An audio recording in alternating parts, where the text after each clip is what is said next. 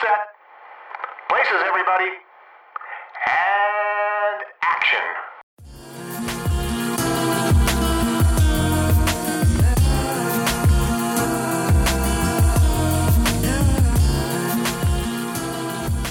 Hi guys, you're listening to Black Girl Film Club, a podcast where two black women discuss movies.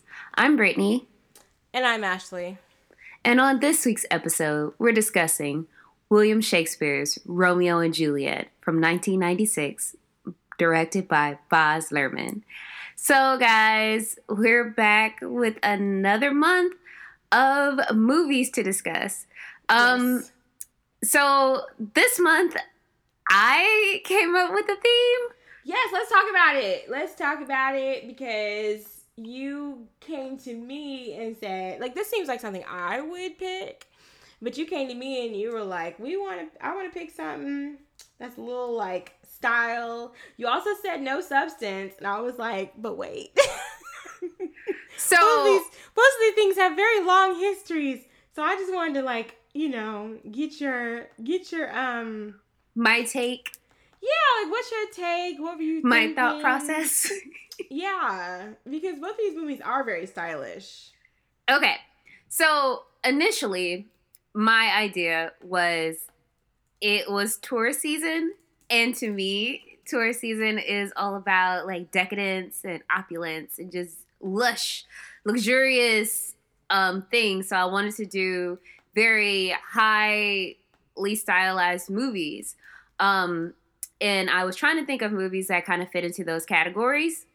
And I did a little bit of research, but then I went back to movies that I really enjoyed visually, and I came up with Romeo plus Juliet, or Romeo and Juliet, because this is one of the first movies that I remember watching and being like awestruck with how like the costuming, the set pieces, and the overall look of the film.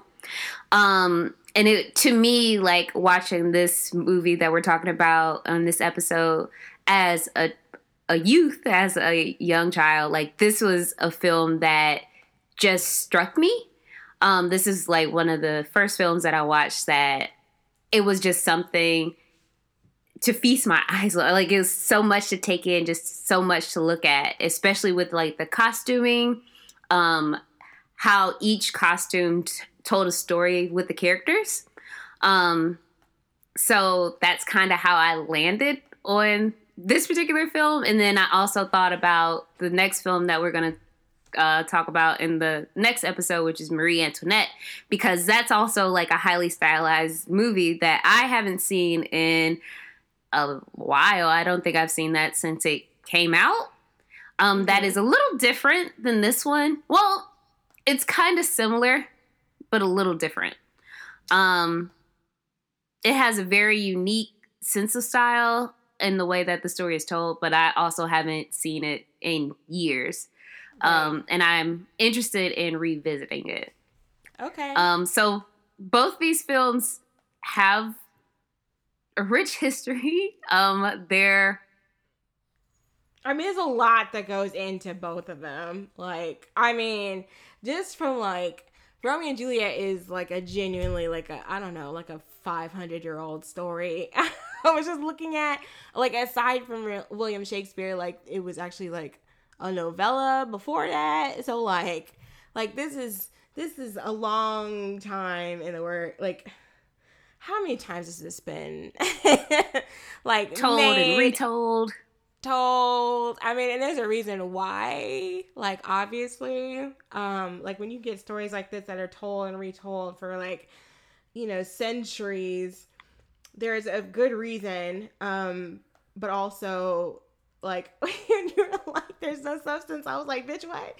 And then Marie Antoinette, like, that goes back for also a long time, because I remember trying to read a like biography of hers, and like it starts way before she was even born with like her cousins, and then you got like how the royal family, because all the motherfuckers were somehow related and like cousined up. I remember looking at Family Tree and I was like, oh no, I'm not about to get this. I'm not about to understand this. I'm not. So I was very interested when you were like, yeah, style, no substance. I was like, wait. That was my initial idea. But then I was like, that's not going to work because what I wanted wouldn't fit. Like, because like some of the other ideas, like, that came to mind, like you were like, well, we could watch Belly, and then I actually watched Belly, and I was like, no. Oh, no, it's not no. Good. It's very... No. You know what's funny is that Belly is one of those movies where it is, like, it's iconic in the way that everybody sort of recognizes that opening shot. And I feel like one day we should talk about Belly. I think it'd be interesting. But also it's like one of those movies where where the gifts are better than the movie. And we might have to end up talking about Belly, and because I might have to save my opinions on Belly for that possible future episode. I mean, it's not good. That's the thing. It's not good. But like, it's because, you know what, we should do like a music video director thing. That's what I'm hoping that we do. It's some sort of like music director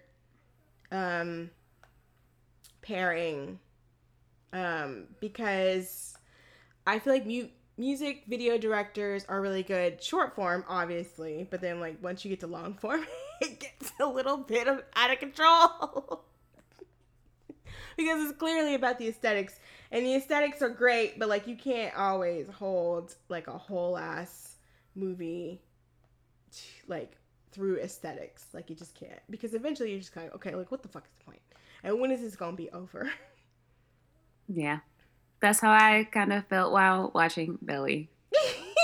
When it goes down that weird track where they're like, oh yeah, we're gonna go to Africa.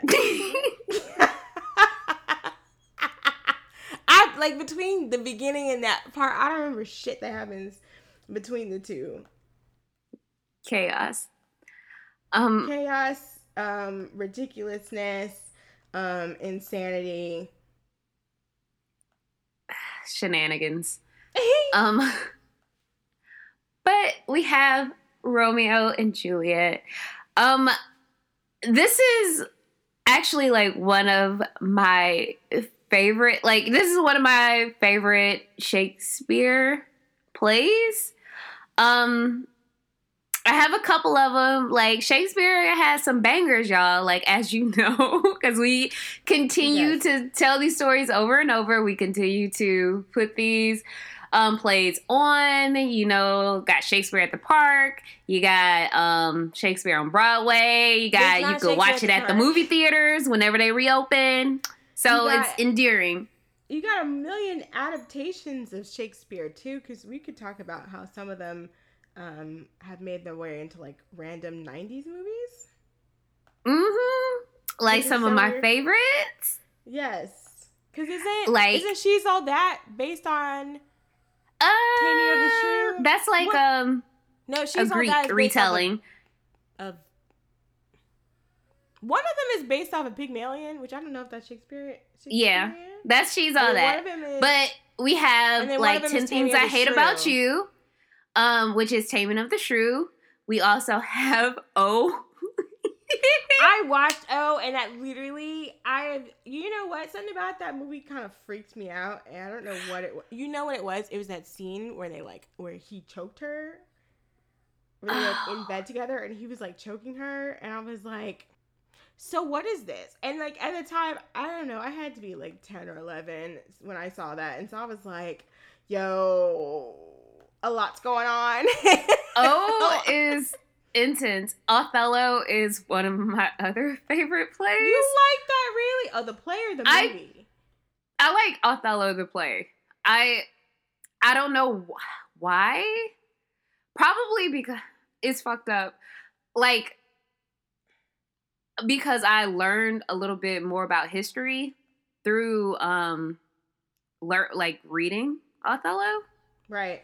At the time when I was like in my Shakespeare phase, Come where I on. like we read one play and then I read a couple more, and then I, being a nerd, I would go do like independent research on stuff. So I Yeah. learned a lot more about like the Moors. And then in Yeah. learning about the Moors, I learned about like where they were like in Spain and their influence on Spanish like architecture. And that was Yeah. something that was interesting to me, Yeah, being a nerd. I don't think the Spaniards really see it for any of that shit. They'll pretend like it never happened, which is kind of like, bro, we see the architecture, we see the influence. Like, I know y'all don't think I just thought that up. So, like, I know they're, you know, I mean, racism got the girls moving funny all day, every day. And then like Iago is just like a son of a bitch. I fucking hate Iago so much. I hate him. I mean, he's the everybody worst. should. He's the worst kind of person ever. And also like, and like being a young teenager, you learn what a cuckold is. Oh yeah, is that when the first time that word came around? That's when I first learned it. we watched Othello randomly in like 10th grade, but we weren't actually even doing that. Like, we weren't reading that play. So it was kind of weird because I was like, why are we talking about this? Like, I had a weird situation in 10th grade. My teacher was going through it. So I remember watching this video about this guy talking about how Shakespeare was like the greatest writer of all time, but he kept saying it. So I kind of like lost a lot of what the whole meaning of the video was, because I was like, you're repeating yourself a lot. So I remember watching it and being like, okay, like, yeah, but then all I could think of was and I was like, ooh. And I kind of like also enjoy like 12th Night, which was the inspiration for She's the Man. I've never seen She's the Man. I feel like the entire internet has seen it aside from me. So this would also be interesting to do like a based off of Shakespeare movie pairing, because like I don't know what the fuck 12th Night is about actually. I haven't watched She's the Man in a long time, so I have no idea how it holds up. The internet seems to like it a lot. I don't know if that's Amanda just like Bynes thing, because you know what, apparently Gen Z really likes shit that we did like, you know, 10 12 years ago or whatever, talking about look at them with no cell phones, just living in the moment. I was like, we didn't have any cell phones because nobody could afford one. You think I was out here not wanting a T-Mobile Sidekick? I wanted one so bad. Oh, sidekicks. Oh, wow. Shit wasn't really that great back then. Like, it was, but it also wasn't. So, like, enjoy this hellscape of a world that you've been given, unfortunately. But that I think would be interesting. I've never seen that movie. I would also maybe like to watch, well, I don't really know anymore, like Hamlet related. Hamlet was always my shit. I don't really know why. Hamlet just kind of spoke to me in a weird way, because this man was going through it. He was going through it, and he didn't know who to trust. And it was kind of like, at one point, it was kind of like, nut up or shut up. Like, you gonna tear this shit down to the foundations, or you gonna shut the fuck up about it? And I was like, oh, that's interesting. But there's like a million ways to interpret it, which is also interesting. And also, we watched the Kenneth Branagh version, which is like, we should talk about how stylistically, some people are very free with their interpretations, and some people are really by the text. It's in the scripture for some people. Like, have you watched the Kenneth Branagh no adaptation? Girl, when you want like by the book, this man took out a sword, so I'm about to take out a sword. And listen, nobody on this earth likes Kenneth Branagh likes Shakespeare more than Kenneth Branagh. Like, I don't know what happened back when he was a child to make him just be like, this is the shit. But, oh, Lord Jesus. Of course, it's always like written by, directed by, starring. I just love that about him. He's gonna. I know that's his shit though. I know this. I've watched. What's the one with Denzel Washington and Keanu Reeves? Is it A Midsummer Night's Dream? That's probably not right. But Keanu Reeves had really good facial hair. It was 90s Denzel Washington. I know you don't see it for Denzel Washington, but for the girls who do, like it was very, it was a moment, you know, it was a moment, and I didn't know what the fuck we were talking about. This is still when he was with Emma Thompson, when Kenneth was still in with Emma Thompson, and so they were actually in that movie together. This is like early 90s, I think. That's probably the last Shakespearean adaptation I've watched. And it's very like, oh, this shit is in Italy or whatever the fuck, then we're gonna be in Italy. There would have been no Verona Beach or whatever. I don't think Kenneth could handle that. Some people are purists. And that's respectable. Yeah, I mean, you know, sometimes it can be kind of like, damn, can you like just release your grip? Release the kung fu grip on the story. The story is for everybody. But also, like, I guess you know, he's probably like one of like the premier Shakespearean scholars out there. I'm sure somebody's giving him like an honorary doctorate on the situation. And then we have Baz Luhrmann. Baz Luhrmann said, you know what, that's cute. We go spice it up. We gonna spice this shit. We're gonna bring it to 1996. Yes. So I did a thread on Twitter. If you don't follow us on Twitter, like, what are you doing? I also posted on Instagram, but like, what are you doing? Again, if you don't follow us there, about like the design behind it. Not super in depth, because it's more about the costume designer. Her name is Kim Barrett. And she's an Australian costume designer.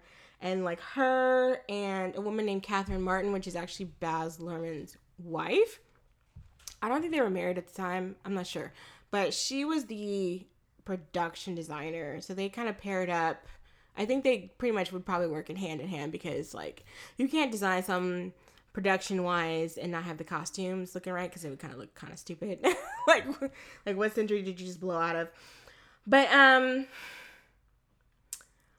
I mean, it's highly stylized. It's set in, quote-unquote, Verona Beach instead of just Verona. I used to think this is California, but then when I watched it, I realized it was definitely not in California. It's actually, most of it was shot in Mexico, some of it in Miami, and I think some of it in another part of Mexico, but for the most part, Mexico City, which I was like, when I realized the traffic and, like, some of the overhead shots of like the city, I was like, no, this is definitely Mexico City. Which is also interesting because there's a lot of like, I feel like there's a lot of religious imagery in it. Mm-hmm. But I feel like there's also some like Mexican religious imagery. Mm-hmm. I don't know. I could tell, mainly I was thinking of like Tybalt and his crew with like their little skull costumes and their whole like look. It felt very it's very sleek compared to the Capulets. Capulets look like they just washed up on the beach, even though they're also rich or rich adjacent. But the whole thing is with this version of the story, which I think is one of the more updated versions. I don't really know. I've only seen this version in like the 1966 version or 60s, the 1960s version. Did they play that for you in school? Yes, like in 9th grade when we were learning about this play. Yes. I was excited because I thought we were going to watch this one, but in retrospect, what teacher was going to let a bunch of kids watch this one with all this gun violence in school? See, I feel like they should have. I feel like they should have because, like, for me, the costumes and, like, the thing about this movie is, like, when you have it in something that feels familiar, then you can kind of get into the story more because you can kind of put yourself into like, okay, this is like this isn't some far off kingdom, 400, 500, 600 years ago. Like this is now ish. Although like this movie still looks pretty contemporary for being made in the 90s, other than the fact that there are no cell phones. But like Yeah. I feel like it helps you get into the story more when there's people who kind of look maybe similar to you, maybe not, or they might dress similar to you, even though they're not talking anything like you would be. Like, we're not using the same words. Like, I mean, this is still like Elizabethan English. Like, this isn't even the modern version of the story, because I was on some website today trying to figure out what Mercutio was talking about, and I was like, there was like the original version, and there was like the modern day version. Because I was like, Mercutio's going ham. I don't understand why. Like, and so they kind of, it's almost like when you get like the new, what was it, the New International Version of the Bible from the King James Version. It's kind of like that. But like, I feel like it helps at least sort of ground you just a little bit in the story. Like, okay, like they're obviously like two different gangs of like, they don't like each other. They're very different. You can tell by their outfits. And even if you don't entirely know like every single word and like the meaning of every word, like everything is kind of working to kind of help you out.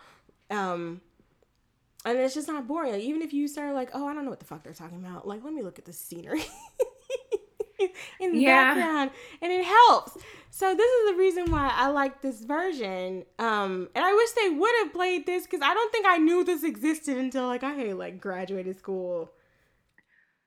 So, like, me and Ashley were talking about this like before we started recording, but I was aware of Leonardo DiCaprio like as a kid, and she was aware of him later on in his career. But like for me, the first time I saw this, I was like, and it was like 1996, so I was a little kid watching this and being like, "Yo, what the fuck are they talking about?" Like, I had no idea what anybody was talking about. I was just like watching for like the aesthetics, like watching for what's happening, like, oh my god, they're kissing, like stuff like that. I mean, I didn't know. I still don't know. But I watched it twice. I still don't know. But like when we learned it in school, it was closer. Like it was like later on, and we like broke it down and learned all about like what was going on and made it more digestible. So when I went back to watch it around that time, I was like, okay, this makes more sense. And yeah, there was absolutely no way we could have watched this version in school around the time that we learned this, because it was like late 90s, early aughts, when a lot of wild stuff was happening. So, yeah, it was closer to like 1999, 2001, in that realm. So we couldn't. Really? Was it really? Because let's not forget, Brittany is not that much older than me. So she be acting like she was born like in 1950 when she was actually not that born. not born, not long before I was. Because I think we read this when I was in 8th grade. And I think that we did like 0203. Oh. Or maybe 9th. I learned about this 9th grade? In 9th grade. I think I was in 9th grade when I read this. She didn't break it down for us, and she actually hated me. my English teacher hated me so much. I don't think I had a single English teacher who liked me, which is fine. None of my teachers really saw it for me.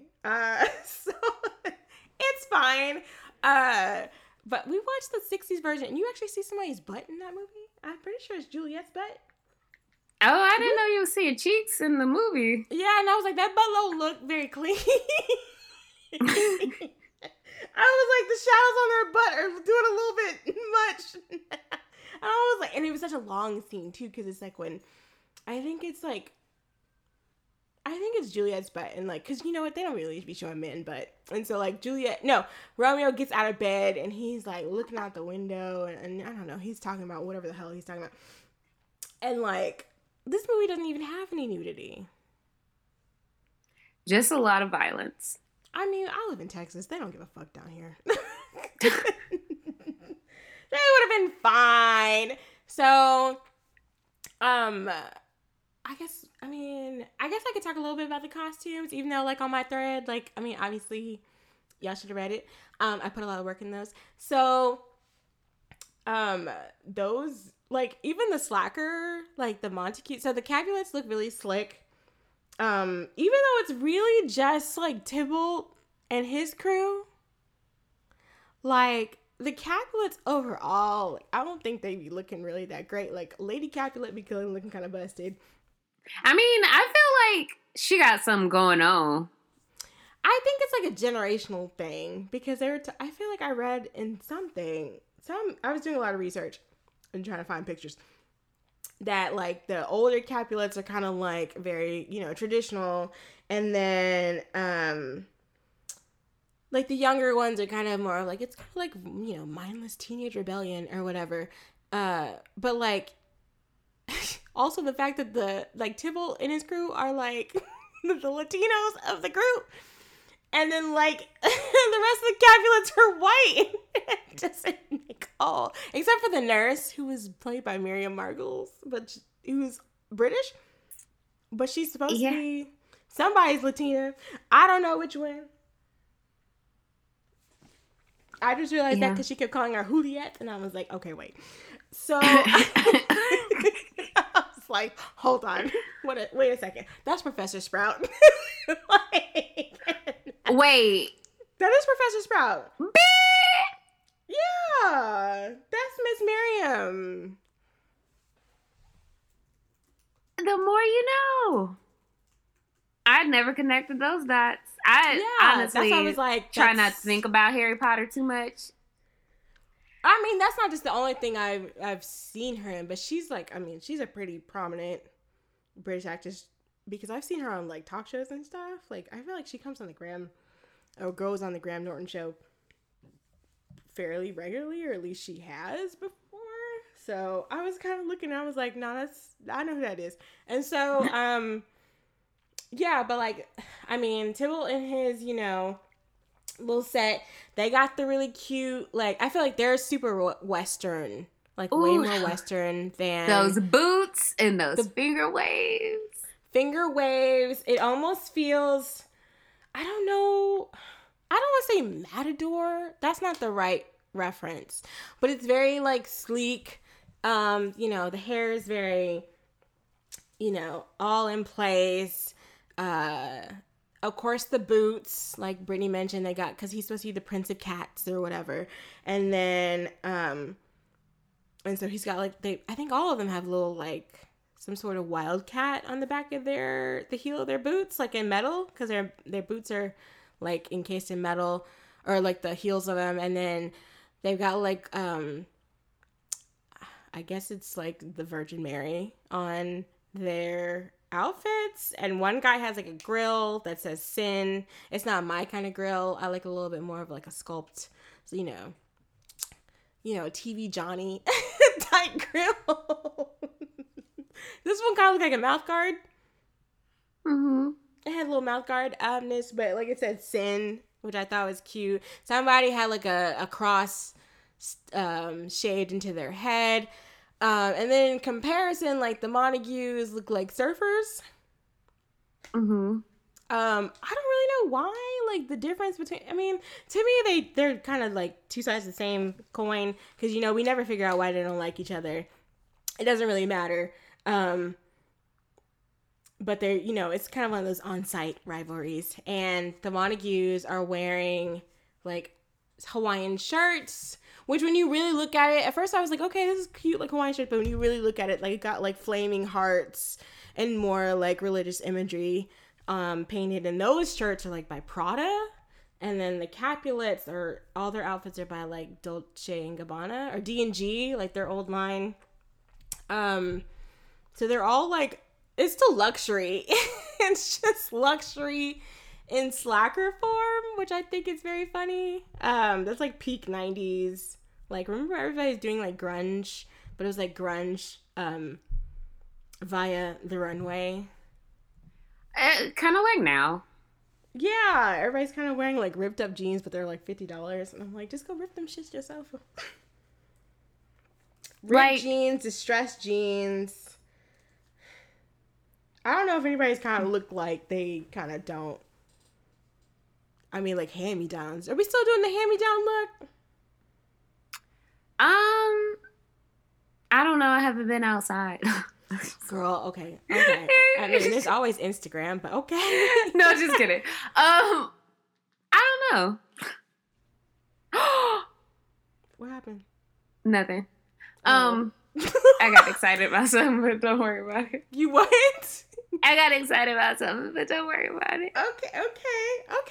I mean, any kind of joy here in these unprecedented times.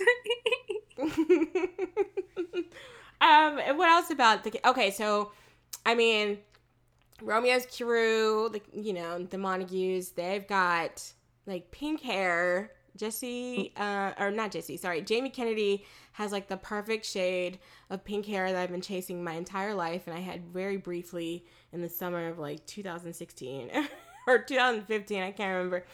And like, I mean, one guy has Montague tattooed on the back of his head. And then we have like, see-through shirts. Everybody's got a gun holster on.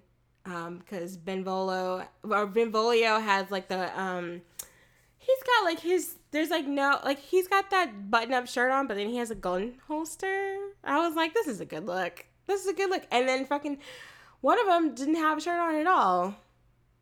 I feel like it was Mercutio, but also I can't remember.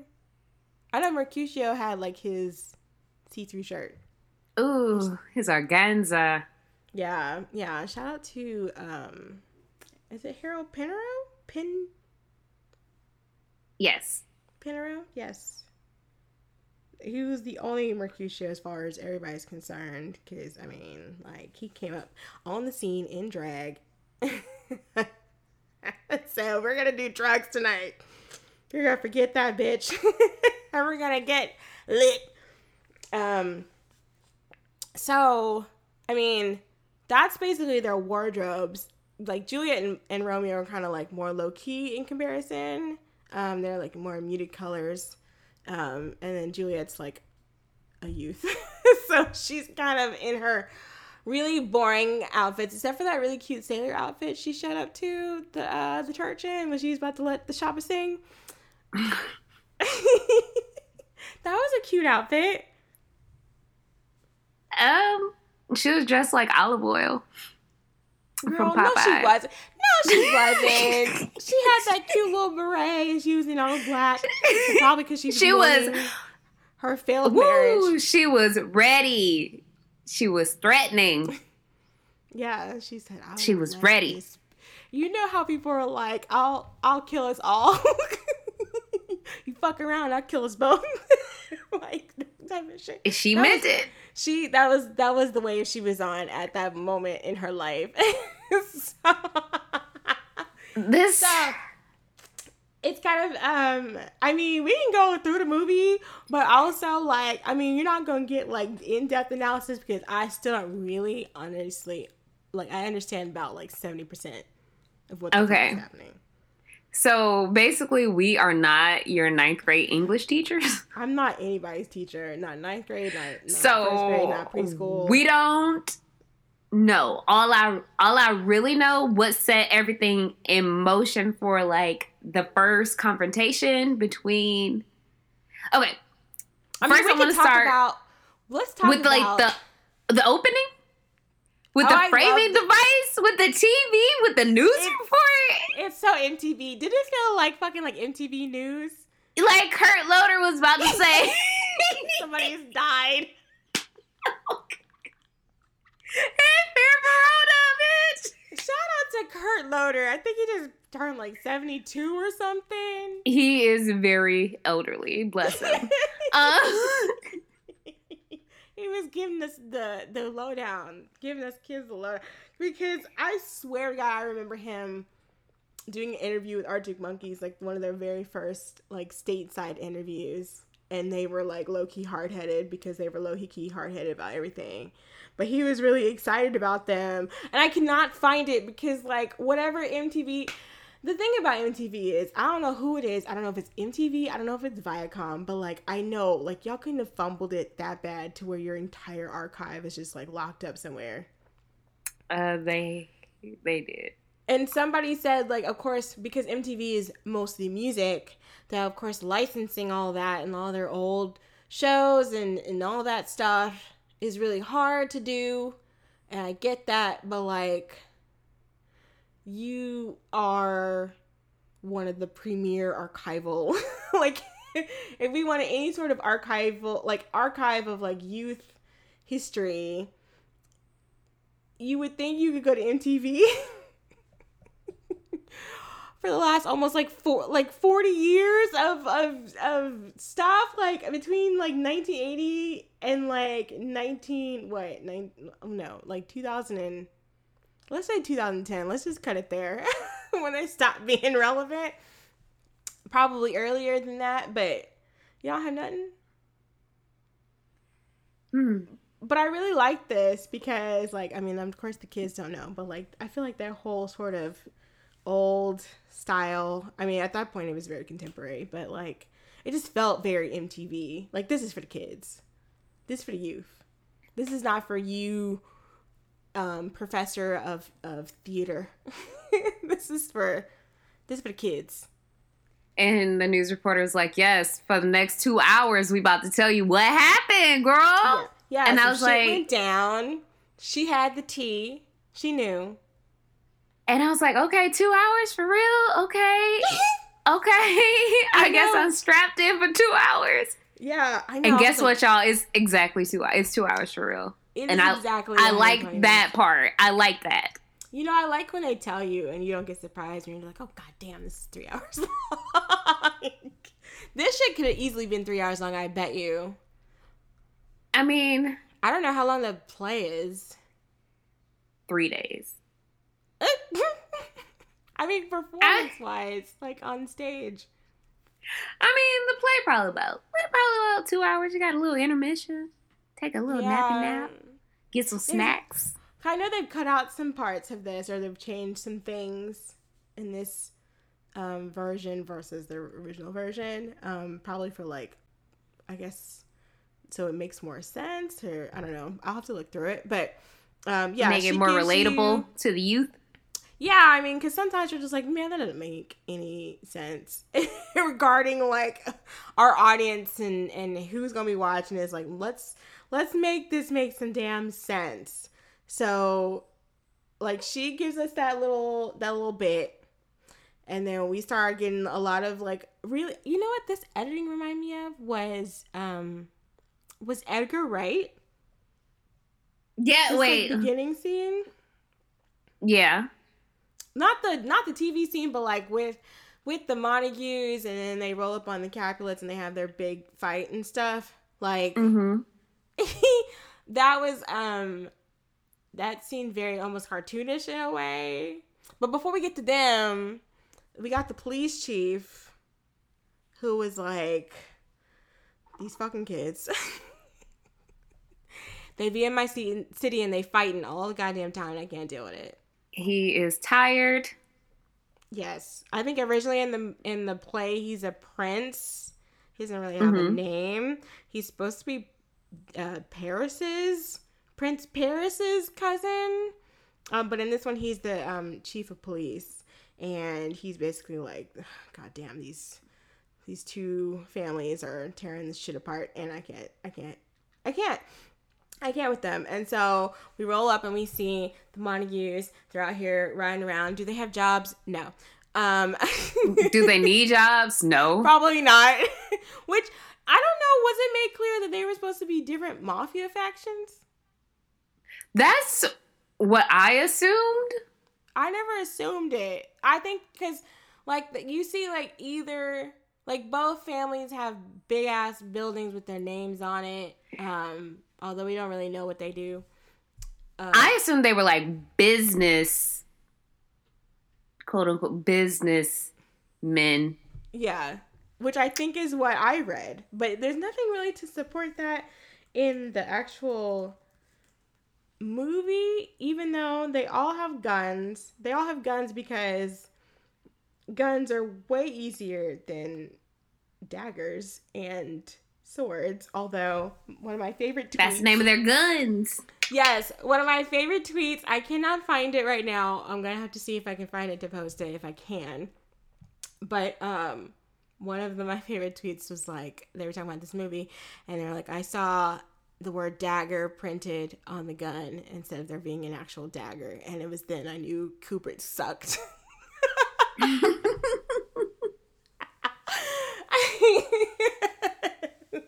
So they all have these really pretty guns. That's pretty much the only time you'll ever hear me actually ever say those words together, pretty guns. And actually, do you know there's an internet movie gun database? What does it keep track of, like, guns and movies? I think so. Or I don't know if it's internet movie gun. I think it might be internet gun database, which is so weird. But I was looking for pictures, and I kept stumbling upon this website, but I didn't go on it because I was like, listen, we don't need to invite certain things into our households, and we're going to keep that over there. So I didn't really get to look at it, but I'm sure they, like, catalog, like, probably a lot of action movies, like, which kind of gun is being used, and I'm sure they're having a field day with, like, John Wick. So, I don't really know what these guns are called. That really doesn't matter. The point is, they're very beautiful. They've also got Virgin Marys on them, which, I mean, is that not sacrilege?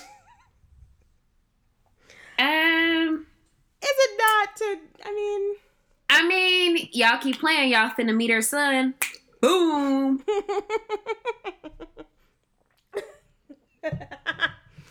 Well, they don't give a damn. They've taken the Virgin Mary as their own. And so, I don't know, they get into a gas station. Like I said, it's an on-site rivalry.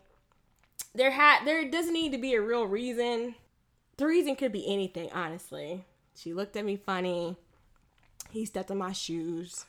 I don't like the way that his hair looks today. I don't like the fact that we got the same pants on. Like, it's just one of those on-site things. We just want to go swing on somebody. At the gas station incident, from my knowledge, hopefully, let me make sure I'm right. I'm going to do my Googles real quick. Uh-huh. Right. Okay. I'm going to make sure I'm right. Yeah, okay. Okay. Yes, I am right. I am correct. Okay. So the gas station incident.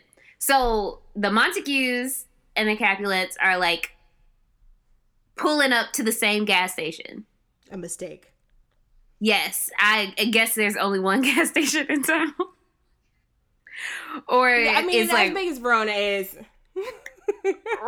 like, wrong time, like, wrong timing. Yeah. But this confrontation is kind of, like, egged on by Jamie Kennedy. Yeah, who plays Samson? Which is funny to me. He is fucking around because he's playing with them. He is playing. He's like, I bet y'all I'm gonna bite my thumb at y'all. Like, I'm gonna do it, and I bet they ain't gonna do nothing. I'm gonna do it, which is the equivalent of me, like, flipping them off. So he, like, escalates the situation by essentially, like, flipping off the Tybalt-Nim and basically causing a gas station explosion. Yeah, there was a lot that happened. Like, it escalated very quickly. Like, it went from, I'm gonna do this thing. Well, actually, too, like, what his name is, Abra? I feel like his name is Abra. Oh, like, Abra. That's the one with the grill. He's very good. Yes, it is. And the finger waves. And he's so dreamy. He's so cute. He's my favorite. He's your favorite. Yes, and I'm not gonna say that on air. Never mind. Keep going. Okay. Keep going. Well, I mean, if y'all watch the movie, y'all will know how Brittany feels. So I think he gives him kind of like a boo, like, oh, you shook. And then, Jamie Kennedy, aka Samson, which is, again, funny to me. He's like, oh, yeah, I'm going to bite my thumb at you. And then it turns into, oh, yeah, I did it, to like, oh, well, is it going to be some issue if I did? He's like, I think it's Benvolio who's like, yeah, it's going to be a problem. And he's like, oh, well, I didn't do it, but I did it. I was like, y'all ain't got to do all this. Like, y'all have to do this. And so it just turns into like a hot ass mess. There's women stuck in the taxi, beating up on Jamie Kennedy. Tybalt comes out the gas station, basically on his, I will fuck you all up. Tybalt is also kind of hot in this whole movie. Kind of dangerous. Kind of scary. Just kind of, woo! I think he's like one of the, because he's the more flashy of all of them. He seems like the leader of the troublemakers on the Capulet side. And he's got like real nice slick back hair, real nice little kind of vest situation. Got a little mustache. I love when he came out and I was like, he sounds exactly like John Leguizamo. Because also there's no British accents. Like everybody's speaking in their real accent, which is a nice change because every Shakespearean plays, regardless of well, I don't know if every Shakespearean play, but I feel like a lot of them, regardless of setting, are usually done with British accents. And probably because this is a British playwright, but like at the same time, I'm like, y'all are, I mean, we got Italy, we got Denmark, we got Scotland. Somehow everybody seems like they take tea with the Queen. So everybody's speaking normally. So John Leguizamo definitely still sounds like he is from New York. But he sounds great and he looks great. And he is definitely like, I don't give a fuck what's going on. If y'all want it, y'all can get it. And they have a fight. I feel like one of them, I don't remember his name. Big, tall, bald dude on the Capulet side. No, on the Montague side. He gets hit in the shoulder as they're driving away. So, I mean, shit is going down. And then, is there like a chase? Sort of. Something happens where the police chief is like, listen, I can't deal with this shit no more. If y'all keep doing this, I don't know what he said the punishment is going to be, but he's basically like, no, we're not doing this in my city no more. Like, if y'all keep doing this shit, like, something's going to happen. Like, there will be consequences, because he calls both, like, I guess, Lord Montague and Capulet, and I think Tybalt and Benvolio are in the background, kind of being like, they're like in the police station. It's like when your fucking stupid kids are like doing whatever the fuck. They sorry.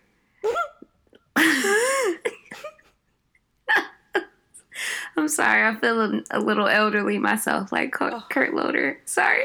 Oh my god.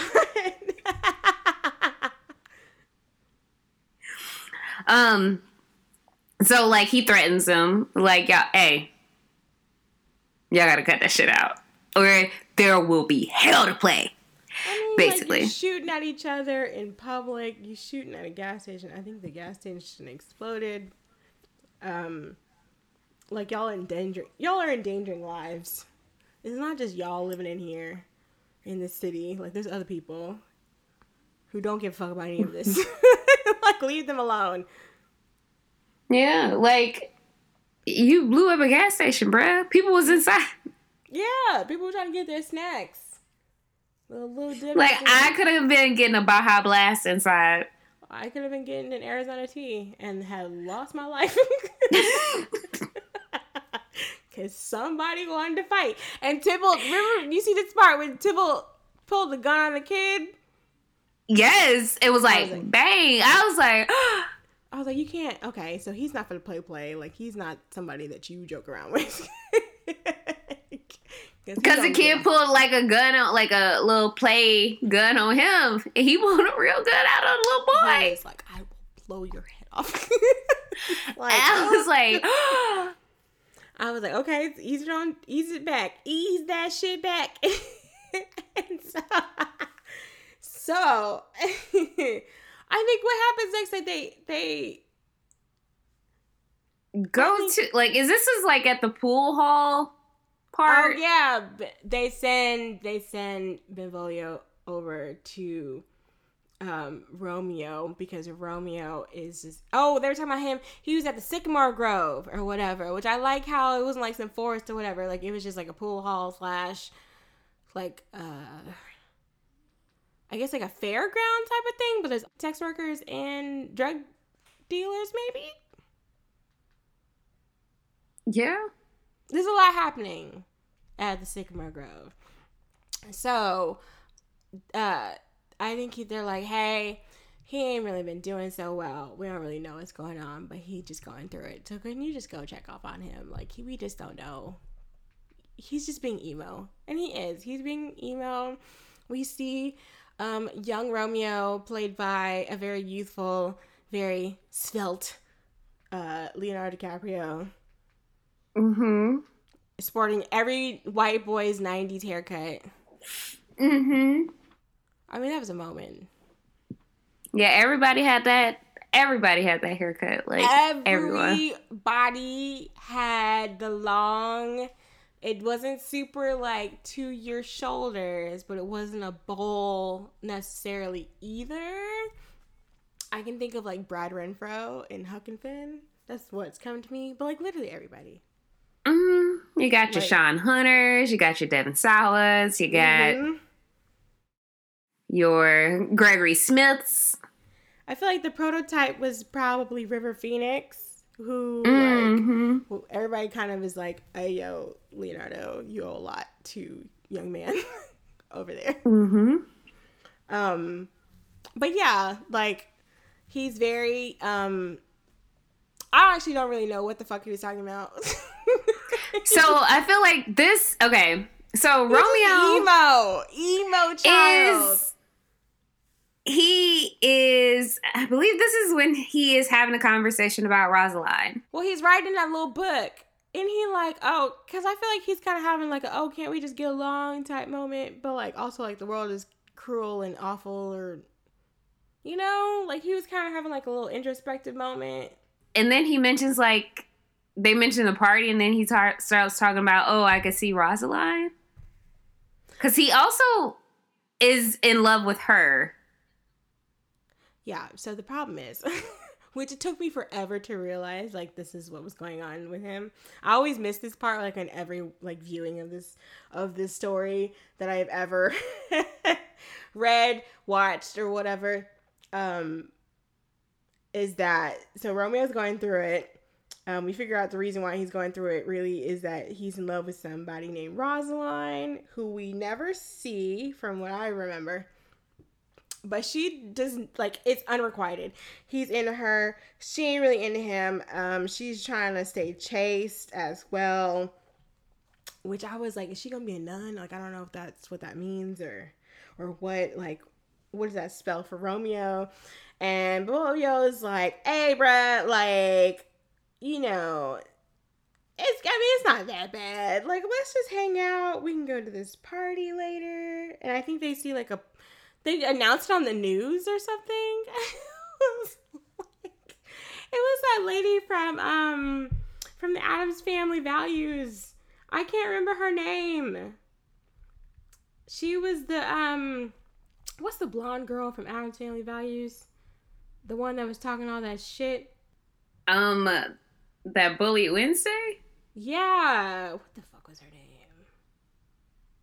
I know who you're talking about. I forget. I know, yeah. Okay, so if y'all know who I'm talking about. I think her name is not Becky. No. Was it Amanda? I think her name was Amanda. It doesn't matter. She was like this white girl. She was talking a lot of shit, but her mother was like a red-haired lady. And I remember because she had the same smile, and I was like, oh, yeah, I've seen that lady. I don't know what this lady's name is, but basically they were talking about like, oh, yeah, like come through. We got some people, cousins of Rosaline might be there or whatever. Like, if you're not with like a Montague, like come through. Which I was like, that seems like a bad idea to announce on TV, but you know what? Whatever, it's a movie. And so, they decide, like, they're gonna take Romeo to this party. So he can just, like, basically, it's like the whole, you know, to get over somebody, you gotta get under somebody. It's like, type of thing. But also, like, man, it's not that big of a deal. You'd be fine. And so, it's a costume party. It's also a Capulet party. They're, like, not supposed to be there. So they come in disguise.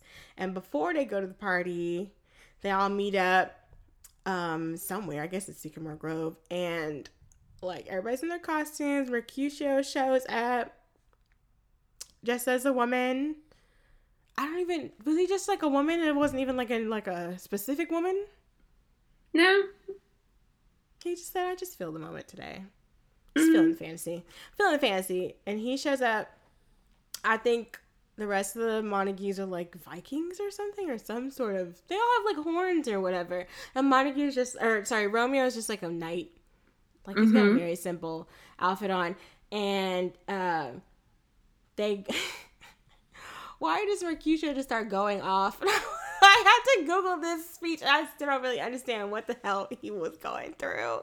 Because he was talking about like Queen Mab, who I guess is like a fairy who like invades people's dreams, and like, oh, if you're like thinking about this, like she'll make you dream about it or something.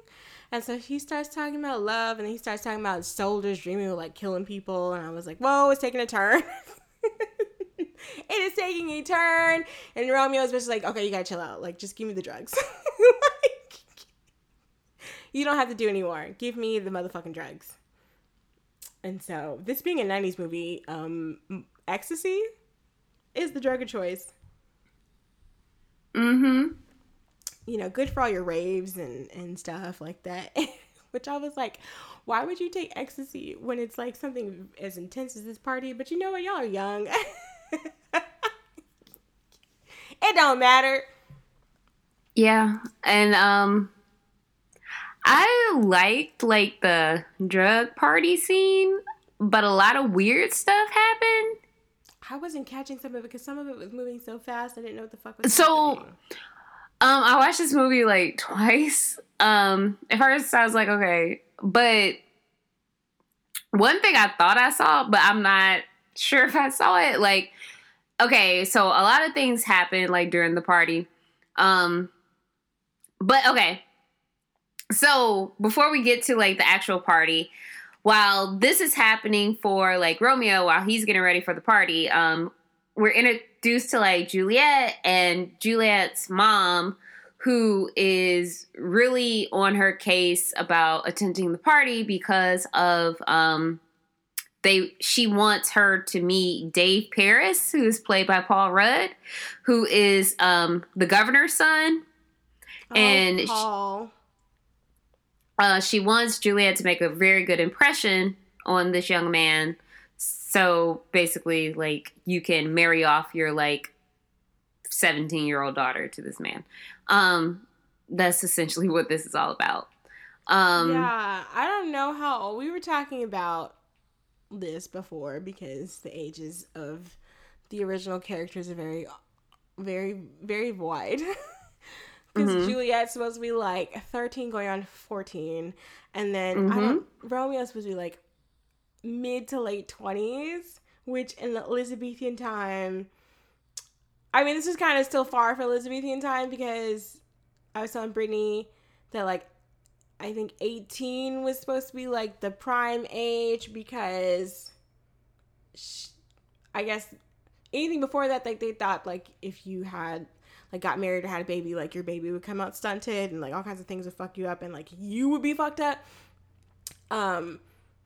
Both like male and female. Like, and so like the choice ages were like 20, like for marriage, There's 20 years old for women and 30 years old for men. In these times, we're like, no, that's gross. But like at that point in time, it's kind of like, oh, you're done with childhood and he's done and he's got money now. And so he can take care of you, I guess. Like, I guess that's what the thought process was. Because like the women definitely were not going to school or... I mean, what else were you going to do after you grow up as a woman? You're just going to sit there and wait for somebody to marry you. And eventually you get too old for somebody to marry you, which is also crazy. I mean, yeah, I guess. That happened a lot. It's really weird. It's very odd. But I mean, like, remembering it, this was like, you know, I think maybe half a century ago now.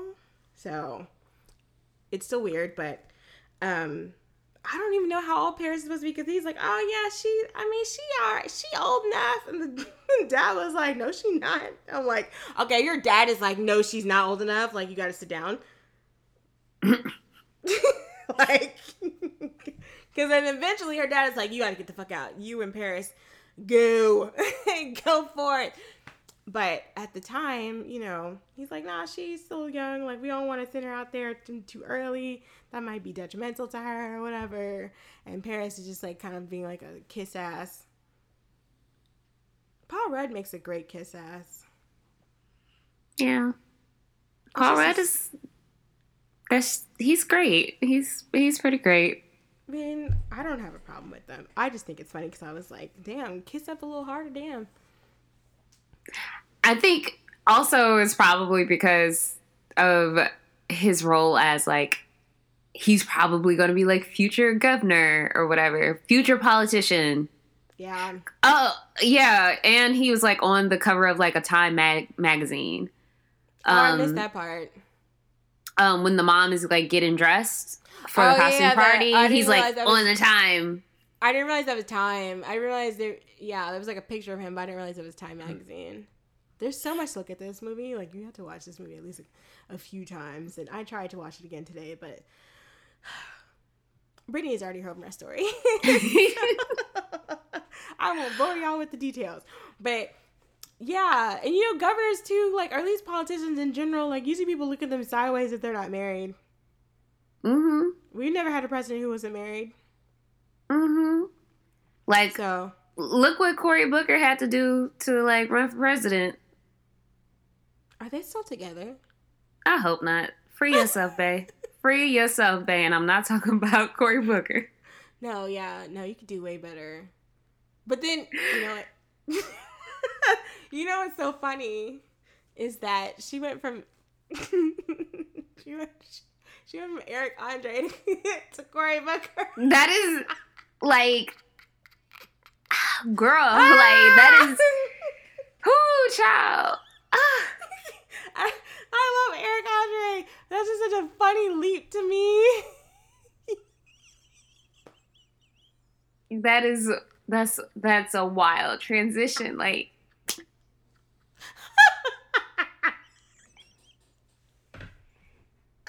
I can't. That's like going from like, I can't even describe it. Like, I can't, because that's like the hardest. It gave me whiplash thinking about it. Like, it's like the hardest jump in Mario, where you keep jumping and you fall, and then you eventually make it, but then you realize it's a trap.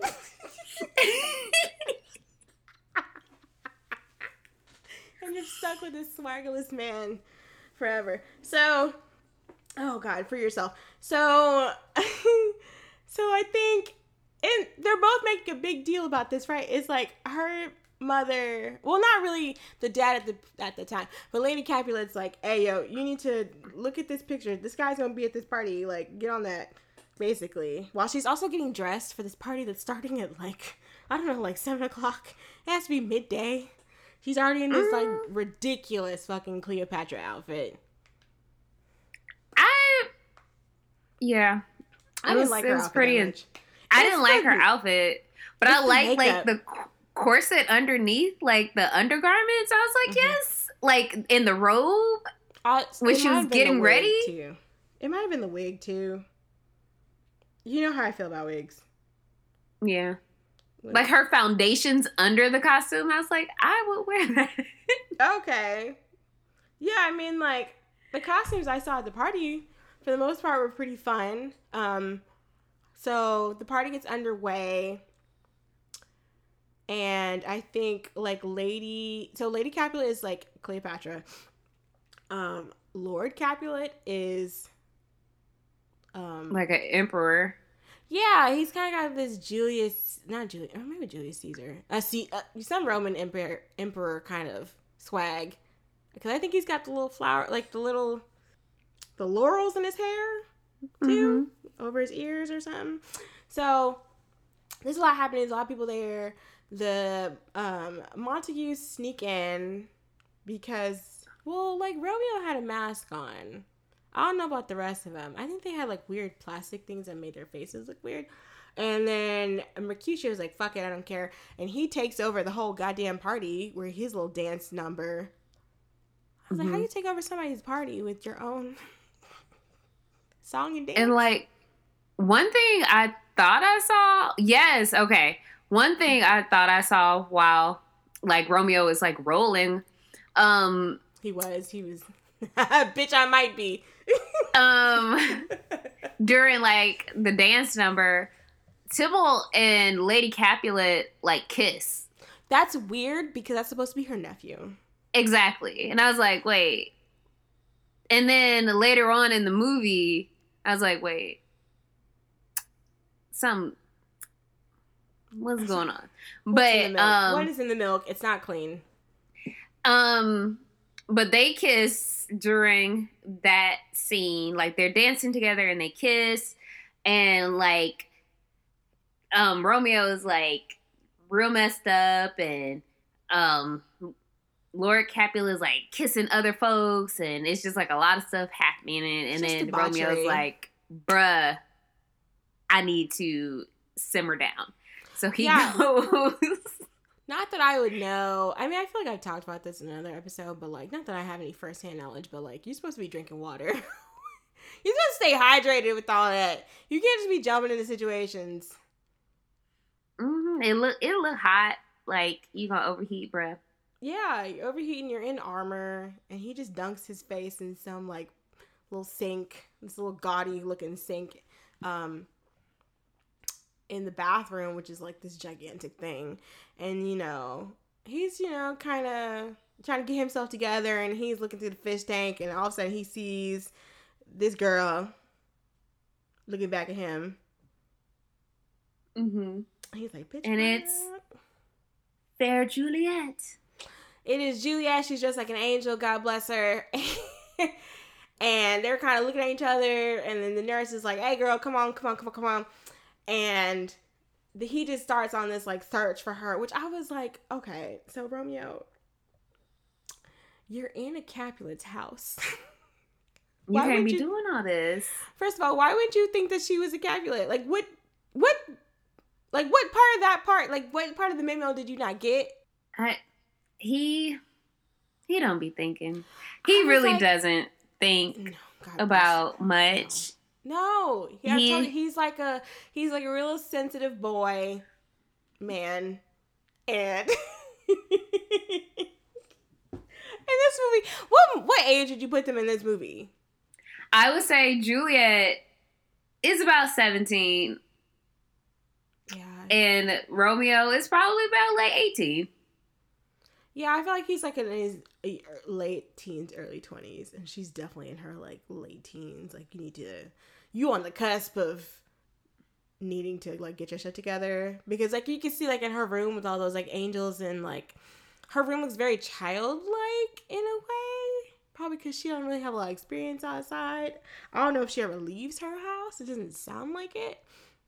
Her house is very big as well, so like would she ever need to? But yeah, for y'all to be at this party and not realize that y'all are on, I mean, like, she might not realize you're on enemy factions, but like, why wouldn't you think that? Like, everybody knows. Oh, like, everybody knows that's it's Romeo. territory. Well, yeah, Tybalt sees him because when he takes off his mask, he's just running around. And I was like, okay, are you still high? Because like, you should put that thing back on before y'all shoot each other in this house.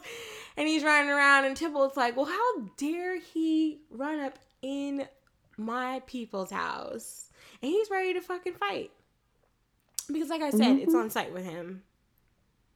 Think of the friend that always is like, I'm gonna bust this bitch's head open. Like, that's the one. Like, when you go out to the club or whatever, like, you always have to watch her because she's about to fight somebody. That's Tybalt. And those are not fun people. I mean, they're fun sometimes, but, like, when you have to jump in, like, I don't want to jump in the fight. That's when it becomes... Not all the time. Like, not every day. I mean, sometimes I'm just trying to enjoy myself. But Tybalt is mad. He's dressed like the devil, which I love. And his crew is also kind of, like...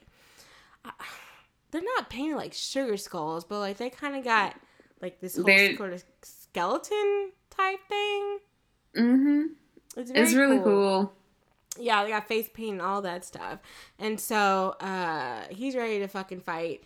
Lord Capulet, I don't know if he's drunk or high or what, but he's like, nah, take it easy, don't do too much. Like, this is my party, don't fuck it up. And Tybalt's like, I'm gonna get that ass one day. And let it be known, I will fuck you up one day. And so Romeo eventually finds Juliet because she's been dancing with Paris, which I find hilarious because at one point Paris does this weird like dance and then he like he looks like such a brown noser. It's so ridiculous. And so he basically like sneaks her off and they're just talking and I mean, they're just making out all over the place. I'm like, you bold, bruh. In your enemy's house with your enemy's daughter. That you didn't realize it was your enemy's daughter until, like, you looked at the fucking... I don't know, you saw her mother, maybe? Like, what? I was like, you dumb. Like, this is foreshadowing. I feel like, Romeo, you should have known, like... I would think you would know because you're the son of, like, you're the firstborn. I think he's the only born. So, like, they're probably instilled in you. You're supposed to hate these people. And then she's the firstborn and the only born of this other house. So she should also know that she should hate you. But, like, everybody in... These two people are the only ones to be like, oh, am I supposed to hate you? Oh. Well, that's not going to work. Yeah, y'all should at least know what each other look like. Yeah, like, you ain't got pictures of each other. Y'all ain't seen... You ain't seen the news reports? Somebody fucked up. I thought they taught y'all that at enemy school on the first day. Like, damn, like, y'all should know. Yeah. These are the people. Right here. Ridiculous. And then... I feel like Romeo in the scene was very like he's talking about, you know, my lips are too pilgrim to her effect. And it just felt very like, oh, you can't have friends. Where he's talking to her and she's like, well, yeah, but blah, blah, blah. Like, I don't know. I'm not reciting all this. So, like, they're just going back and forth and it just felt very much like, oh, you can't have friends in energy. And I was like, literally, not like 3 hours ago were you like sobbing over this girl who don't like you. He was head over heels in love with Rosaline 30 minutes ago. When he dunked his head in that water, he was in love with Rosaline. And he thought he went to that party thinking he was going to see her. Yeah. That's why he was there. That was his whole motivation for being there. That's why he was in attendance at this party. And she wasn't even there, from what I remember. And now he's head over heels. I was like, what I realized is, like, I feel like, I don't remember which viewing that it took, but I was like, wait, you're telling me that you ruined this child's life because you were like, oh, wait. No, I have now set my sights on you. Mm-hmm. Romeo falls in love every week. He's one like, of those people. You know what he reminds me of? He reminds me of Sean Hunter. And like, have you ever fallen in love? He's like, 5 times a day or some shit. Mm-hmm. Just like Yep. from 1 hour to the next. Like if Juliet hadn't been there, who would he have fallen in love with? Whoever was standing in front of that fish tank. He could have fell in love with her mama for all he knew. Good Lord. The Molly had him turned. So, I mean, at this point, they're like sneaking around and like sneaking from floor to floor and like making out. And like the nurse is calling her and her mom is calling her.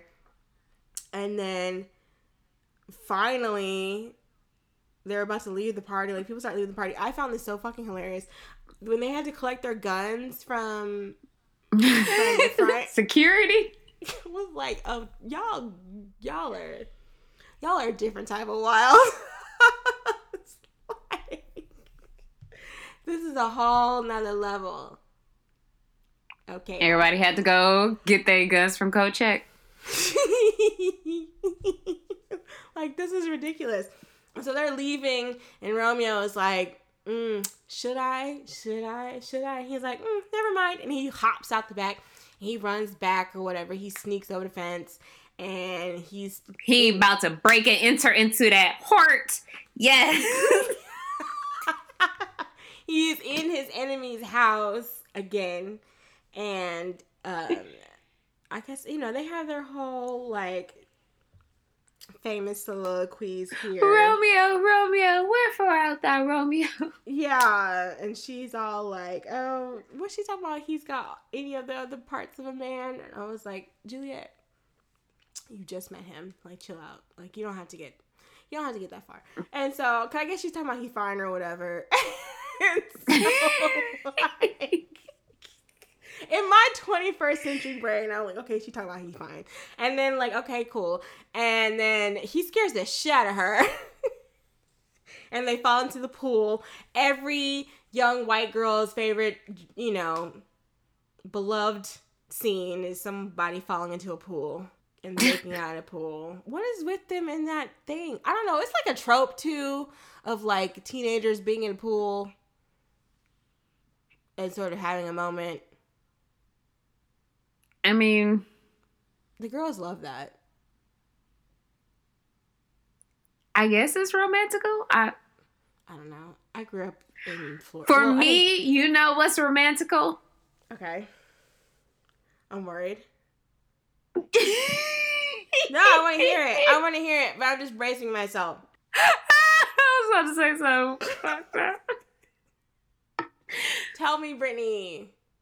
I was going to say, splitting a bucket of spaghetti.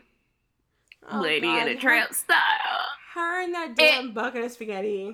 Bucket of spaghetti. No, it's not okay. Bucket of spaghetti. Ashley knows exactly what I'm talking about. It has to be that bucket. If you're on the internet like we are, then you know what the fuck we're talking about. It could also be a picture of spaghetti. Ugh.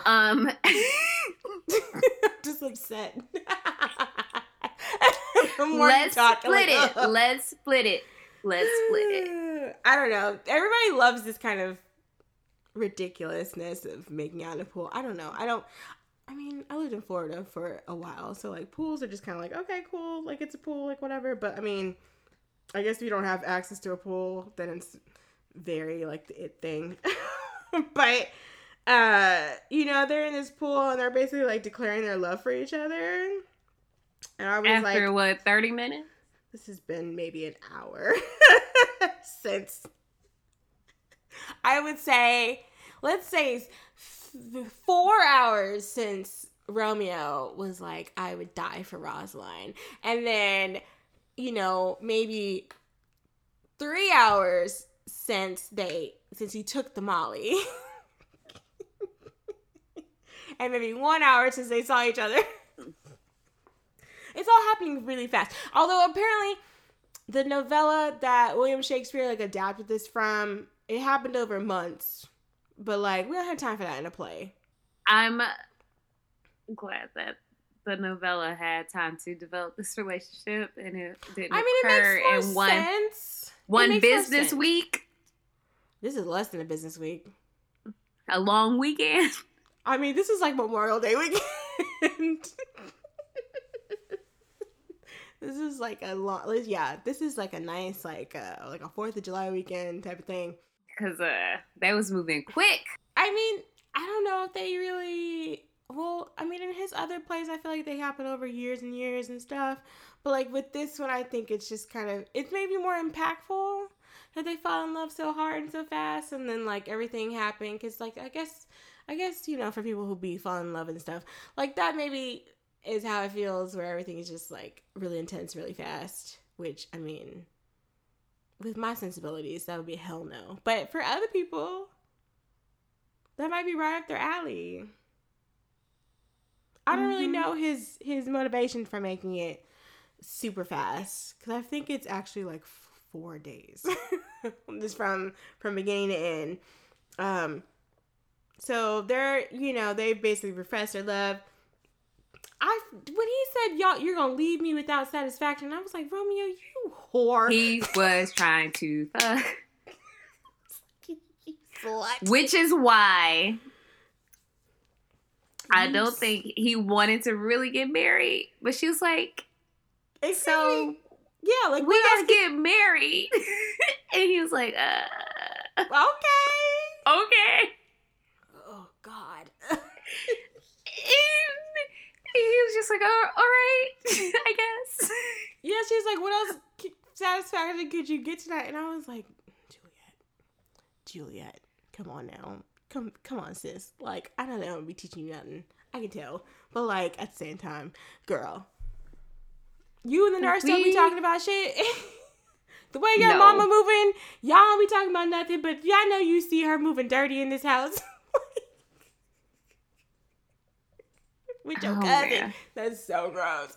So, maybe they were on ecstasy too. Maybe there's a lot of drugs happening. I was like, what is going on?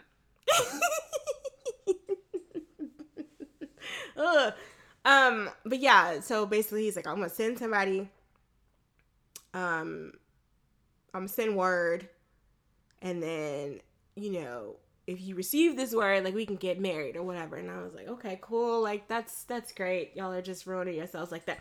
But I guess back then, what else y'all gonna do? Y'all not gonna have long courtships. I mean, like, we ain't got time for all this. Let's get this popping. So they have promised to marry each other.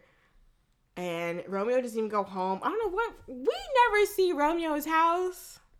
Do you realize that? It wasn't in the budget. Listen, Baz Luhrmann loves a big ass budget. Because look at the Get Down. I was about to say, we seen the Get Down. We never talked about his other filmography. Because I've never seen Strictly Ballroom. I haven't Moulin either. Rouge. Have you? Do you think I've seen Moulin Rouge? Not Moulin Rouge, Strictly Ballroom. No, I haven't seen that. Okay. I think you've secretly seen Moulin Rouge because you have an image. I have not, but I have listened to the song. The soundtrack bangs. A lot. The soundtrack does bang. I mean, he's got fucking, like, David Bowie. He's got David Bowie covers. He's got Elton John covers. Somebody else is on there. It's a lot. It's actually really good. I think Baz Luhrmann is kind of like one of those people who's kind of like Kenneth Branagh, where he's like not in the starring part, but he's like very involved with like, the directing, the editing, the soundtracks and all that. Like he's very, very like I hesitate to use like an advertising term, but like a 360 type of director where he's in all of it, like he's a part of the whole package. For better or for worse, because like I love Moulin Rouge, some people don't. I love it. I did not like Australia because it's a very long movie, and The Great Gatsby could have been good. It could have been good, and it just I've seen wasn't. that one. No one really understands that book, like the actual purpose of that book. What do you mean? You mean I'm not supposed to want to be like The Great Gatsby? You are not supposed to be like The Great Gatsby. What do you mean? That's not the point of the book. There's like 2 lines in that book where he talks about like the rich kid. What did he say? The rich get richer and the poor get children. And I was like, ooh. And nobody's ever addressed any of that shit. It's fucking any of these. I've seen the one with Robert Redford and I've seen the one with Leonardo DiCaprio. And I was like, nope, y'all still keep getting it wrong. Also, like, really cartoony. I was just talking to somebody about this, like, a couple weeks ago. For some reason, that movie looks really cartoony in a way that doesn't make a whole lot of sense. And I think it's the green screen. Yeah. And I think it's supposed to be, like overindulgence. But I'm like, you're Baz Luhrmann. Like, you know how to make something look ridiculously over the top and rich as fuck. Like, even, like, they're, like, Daisy and whatever the fuck his name, the Buchanans, their house looks so ridiculous. And I was like, who in digital effects needs to get fired? I was so disappointed in that.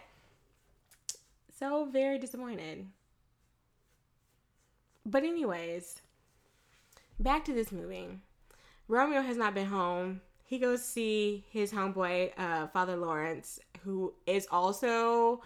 The funny part about this is that when he puts on his little shirt, his little, like, Montague shirt, but then he goes and put on his priest robes over it. He with the shits. I was like, you can't be banging with the set at church. He with it.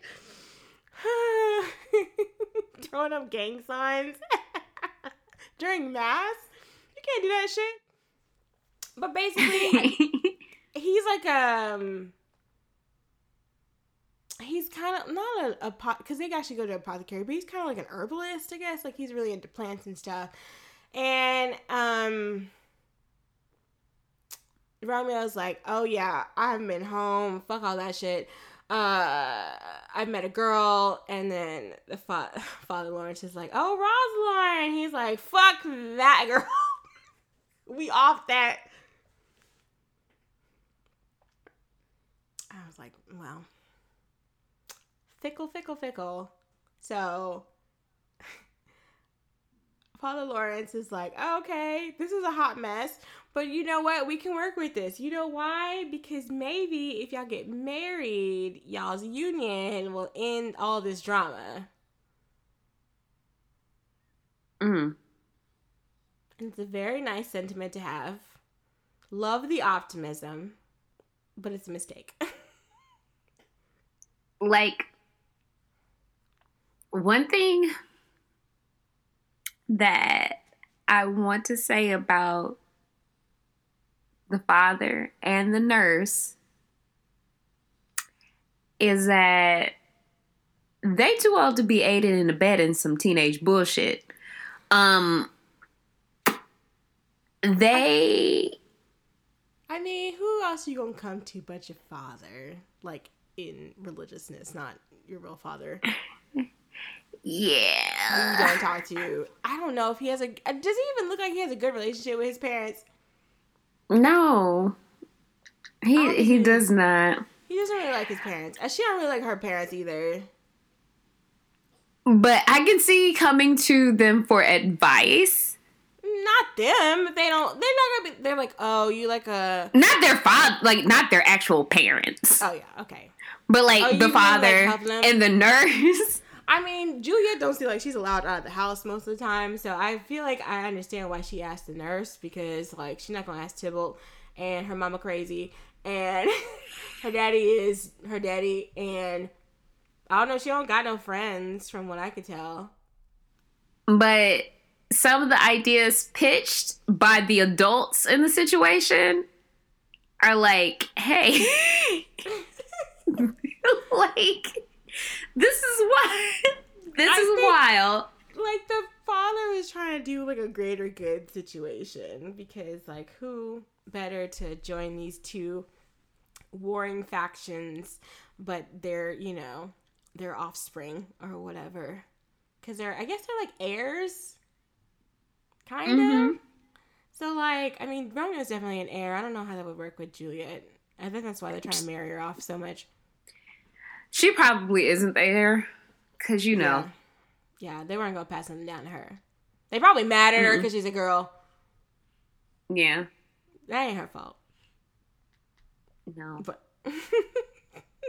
I mean, they could have just stayed out of the business, but also, like, who else was going to help? They seem to be the only ones to be like, okay, like, let's make it happen. This could be, like, a good thing. I feel like if Romeo had come to his family or his friends or whatever, they'd be like, hell no. And then she don't have no girlfriends to talk to. So, of course, she's going to go to her nurse. I don't know, was the nurse that's old in the movie? Or in the book? Or not the book, whatever. The play? The nurse probably like 25 years old.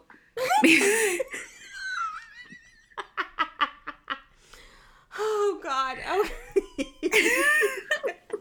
So, I guess, like, they, the nurse passes word to Juliet after some, like, hijinks or whatever. I was like, if you don't tell this girl that she getting married, tell the girl already so we can just be done with it. Because she's like, oh, you don't know how to pick men even though he's cute. And the nurse is right. I mean, young Leonardo DiCaprio, he did have a little something. If we look at old Leonardo DiCaprio, we might have some questions. Concerns.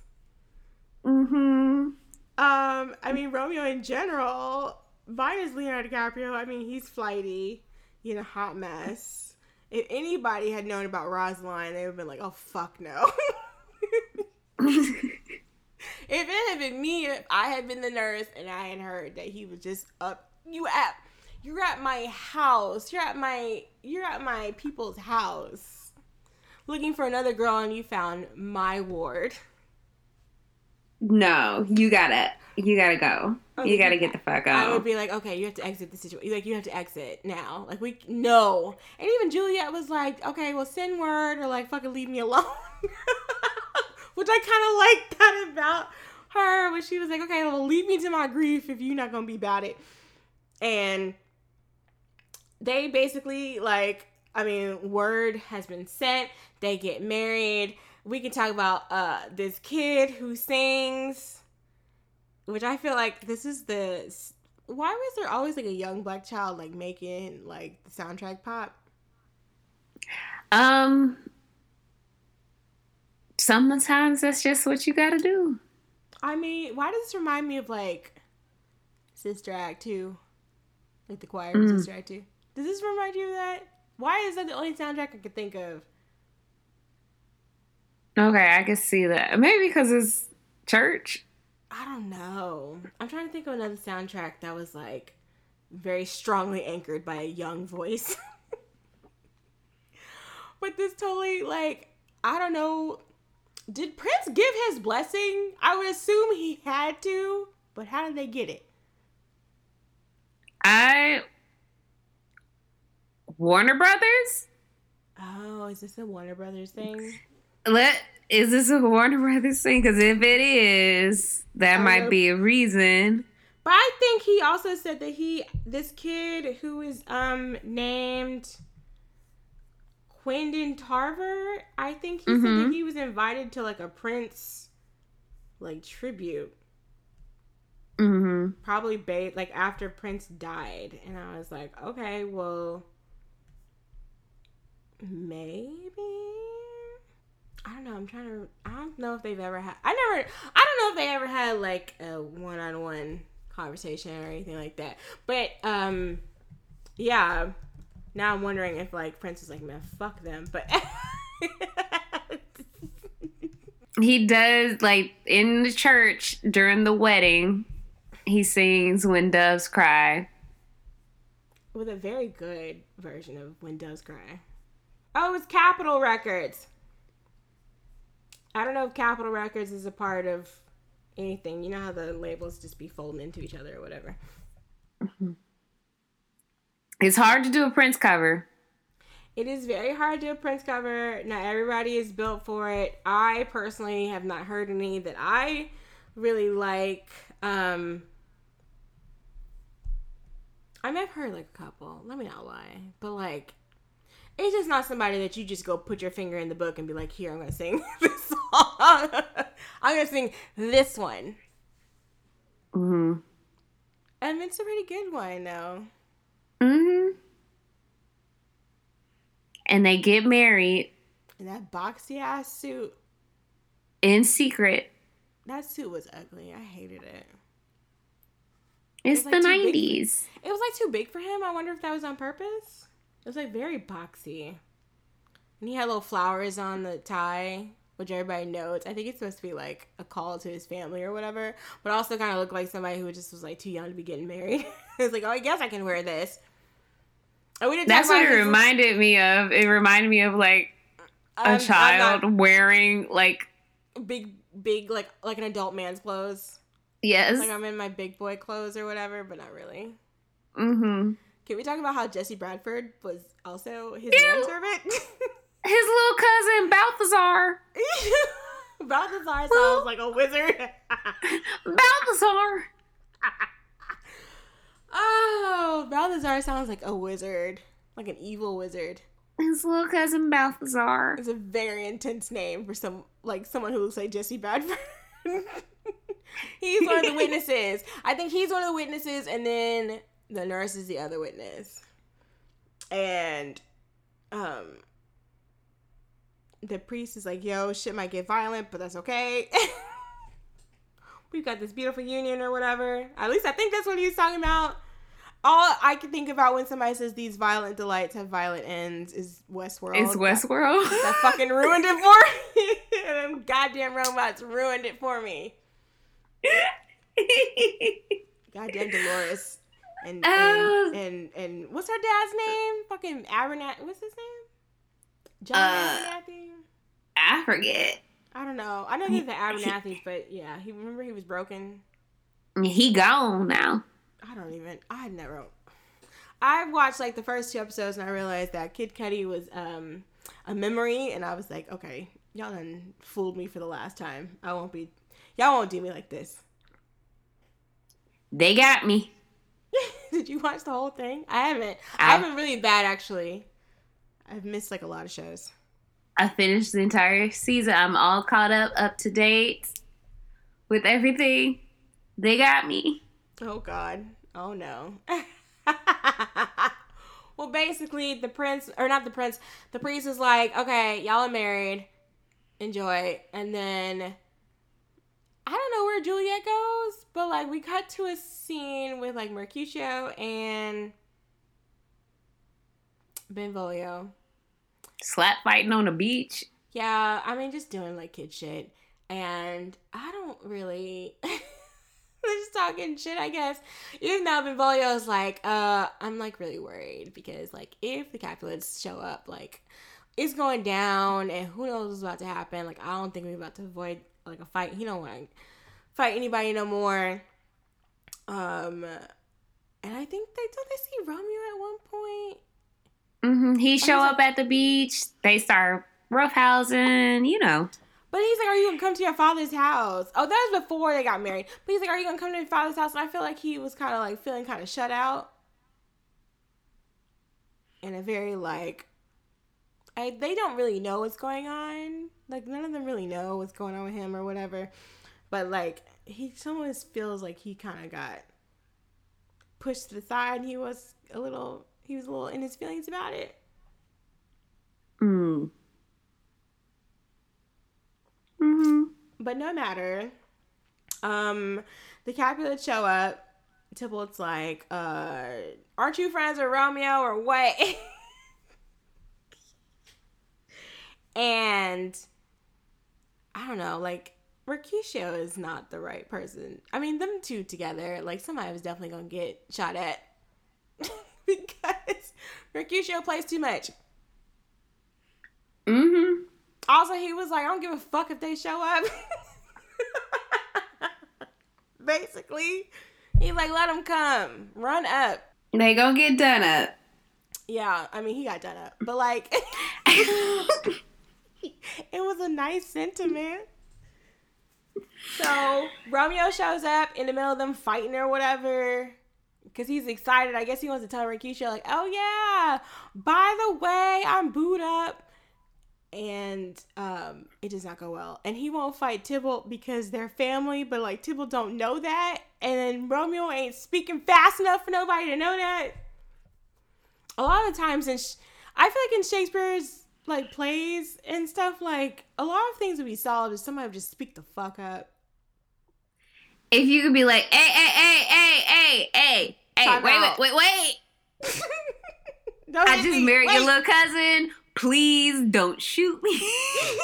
Don't hit me in the Wait, face. he would have got super shot. Oh no, that would have been the kill shot.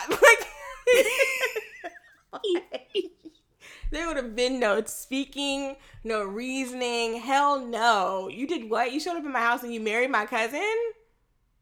And he said, wait, I married your little cousin earlier. Can you imagine? Oh, Play would end it right then and there. he would have been a dead man. But like Romeo isn't fighting back, and then Mercutio's like, fuck this, and then they get into it, and Romeo still hasn't said like what the issue is or what the deal is, why he won't fight back. And then I don't even remember like how this even happens, but Mercutio catches like a knife to the belly. Romeo pushes Tybalt out of the way, and he lands on like a picture frame with glass in it, and the glass breaks, and Tybalt grabs the glass, like a shard of it, and cuts Mercutio. You know, the fucked up thing is, like, we got guns, and here we are playing with glass. Mm-hmm. Because didn't they take all them bullets out, they left one just for Romeo? Like, didn't Abra take all the bullets out? I feel like he did. I can't remember. I have to go back and look at that scene again. But it felt very purposeful. And then here you go. You get got by a shard of glass. Which, I mean, I'm sure in the 1600s would have got your ass. Like, at this one, I was like, listen, take your ass to the hospital. I felt like, hey, that looks like a superficial scar. Like, you good? Yeah. But then, I don't know. He was I'm like, no doctor.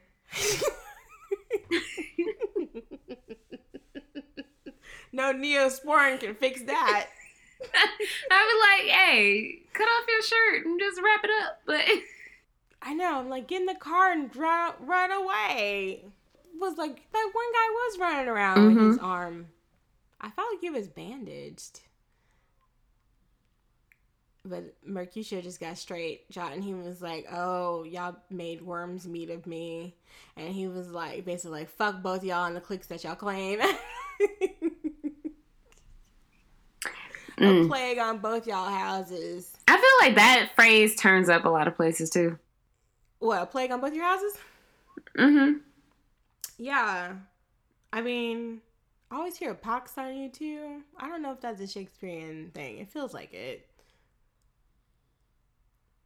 But yeah, definitely a plague on both your houses. I mean, like, what the hell? Like, he's sitting there. And I don't think... I was looking through, like, the characters, like, in the original play or whatever. And, like, I don't know if I mentioned this earlier, but, like, he is... Mercutio's a cousin of Paris. So he's technically not in the Montague house, but he is aligned with them in some way. Like, he's a good friend still, which is kind of odd. Like, why didn't they have, like, a little family get-together in this play? I don't know. They should have, between, like, the police chief in Paris and Paul Rudd looking like the odd man out. The one random white cousin you just happen to have in the family because somebody married somebody. It be like that. You know, it do be like that. I have been a witness. So, like, so they just left him in the sand, which also was like, this is real. Like, y'all not gonna put him in a car somewhere?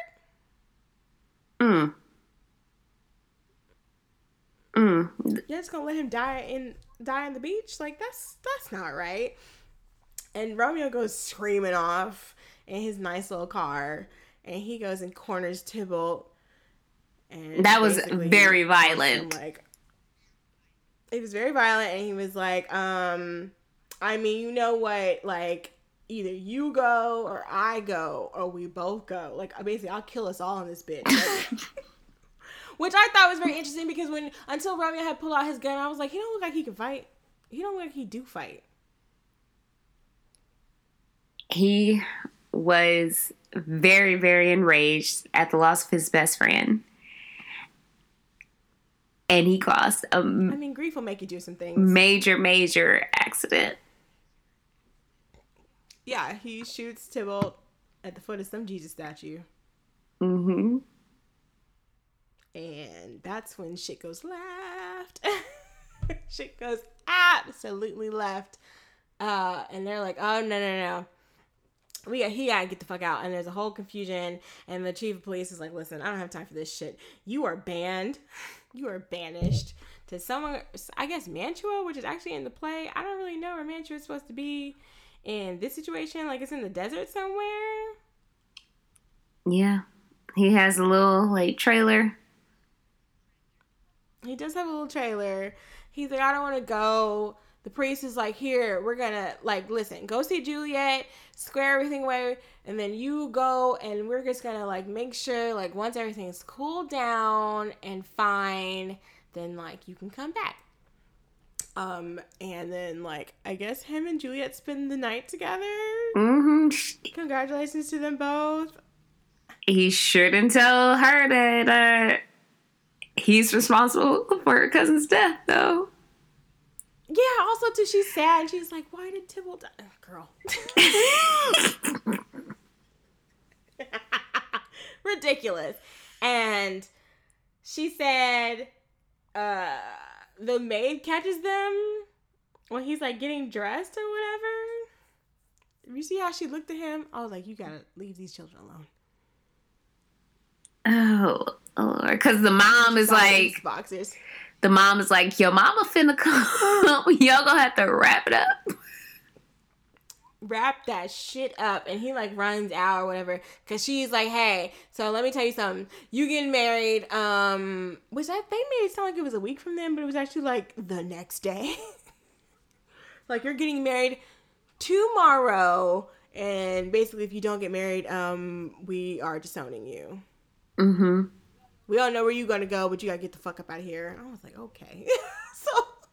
And I didn't realize that maybe, like, the first few times I watched it. So, like, when Juliet shows up to Father Lawrence's and she got that gun and she's like, I will end it now. I was like, okay. I get it. I see. I see the motivation, because before I was like, God, like, how are you suicidal over this boy? Y'all met yesterday. The day before yesterday? Oh, Lord. Things move so quickly in Verona Beach. Lots of things are happening. So, this is when Father Lawrence fucks up again. Fuck up number 2, 3, I don't know. He gives her, like, a weird, like, herb that she has to take that'll make her basically like she's dead. Like, she'll stop breathing and she won't move for, like, a full 24 hours. They're gonna have a giant funeral for her. So she doesn't have to get married to Paris. And when she wakes up, Romeo will come back. Like, it'll all be good. And then you can, like, run away and be happily ever after. And then he's like, I'll send a letter to Romeo. And this is when I was like, Romeo, if I could reach the screen and beat your ass.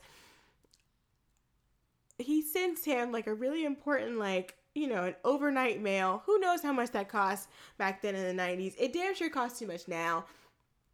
And it's via, like, post-haste mail carrier, which I thought was so cute. I thought that was adorable. But he writes to Romeo and was like, yeah, so your girl's, like, half dead. Or, she's not really dead, but, like, you know, she did. And Romeo does not answer the fucking mail carrier knock. So they leave, like, oh, we tried to get you, but you weren't here. And I was like, don't tell me this is because you didn't answer your mail. Like, you didn't check your mail? Mm-hmm. Like, you're an idiot that you didn't check your mail? Mm-hmm. Me, who be hovering by the mailbox for all kinds of stuff. was like, no, this is prime stupidity. So the problem is, they have this giant funeral for Juliet. It's beautiful. I definitely want 1,000,001 candles and neon lights and shit at my funeral. Really do up the thing. Like, don't let me go out with some basic shit. Like, really, really go all out. Because this is beautiful. I don't know how they lit all them candles. It was like 1,000,000 candles. Like, everywhere. All over the place. All over her. All over the bed. Because she's just laying there. She's not, like, in a casket or whatever. And, it's beautiful. Like, it's really, really great. And so, Balthazar shows up. And he's like, oh, shit, she did. So let me go tell my boy that she did. He goes, Romeo steps on the we trying to catch you letter or the little sticker from like the mail carrier, and he was like, yeah, so I went by, happened to peep in, Juliet is dead.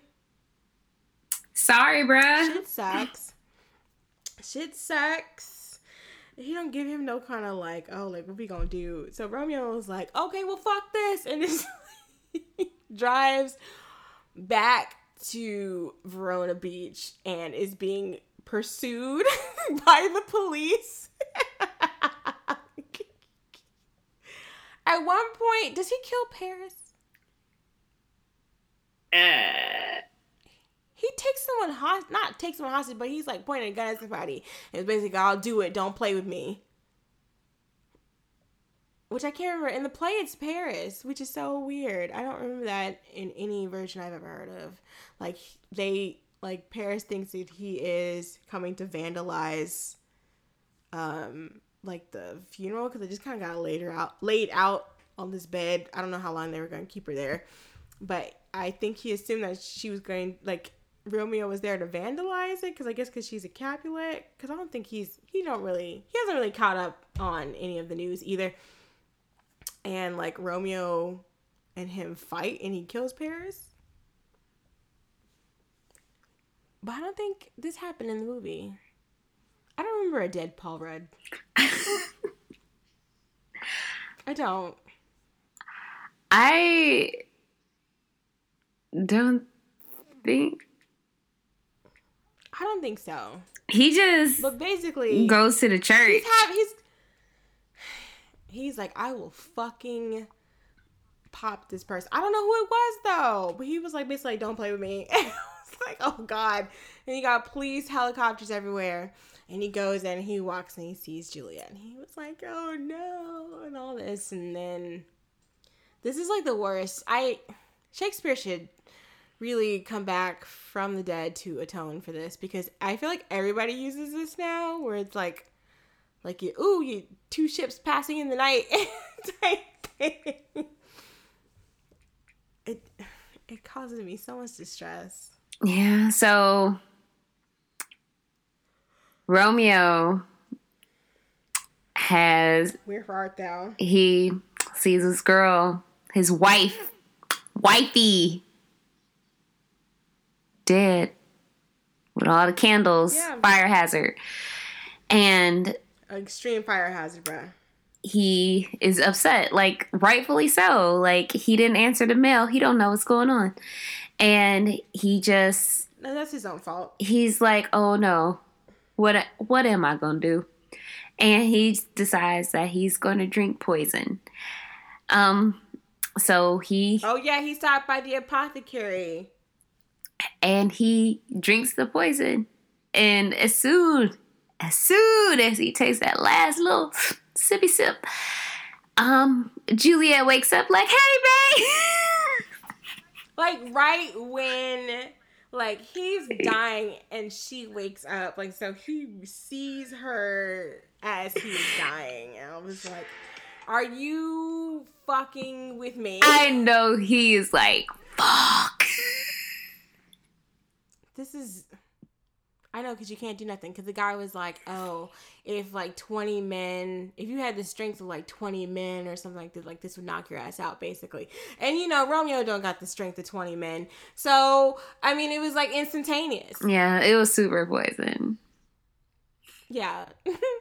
Super point, like a big old skull and crossbones in there. Yeah.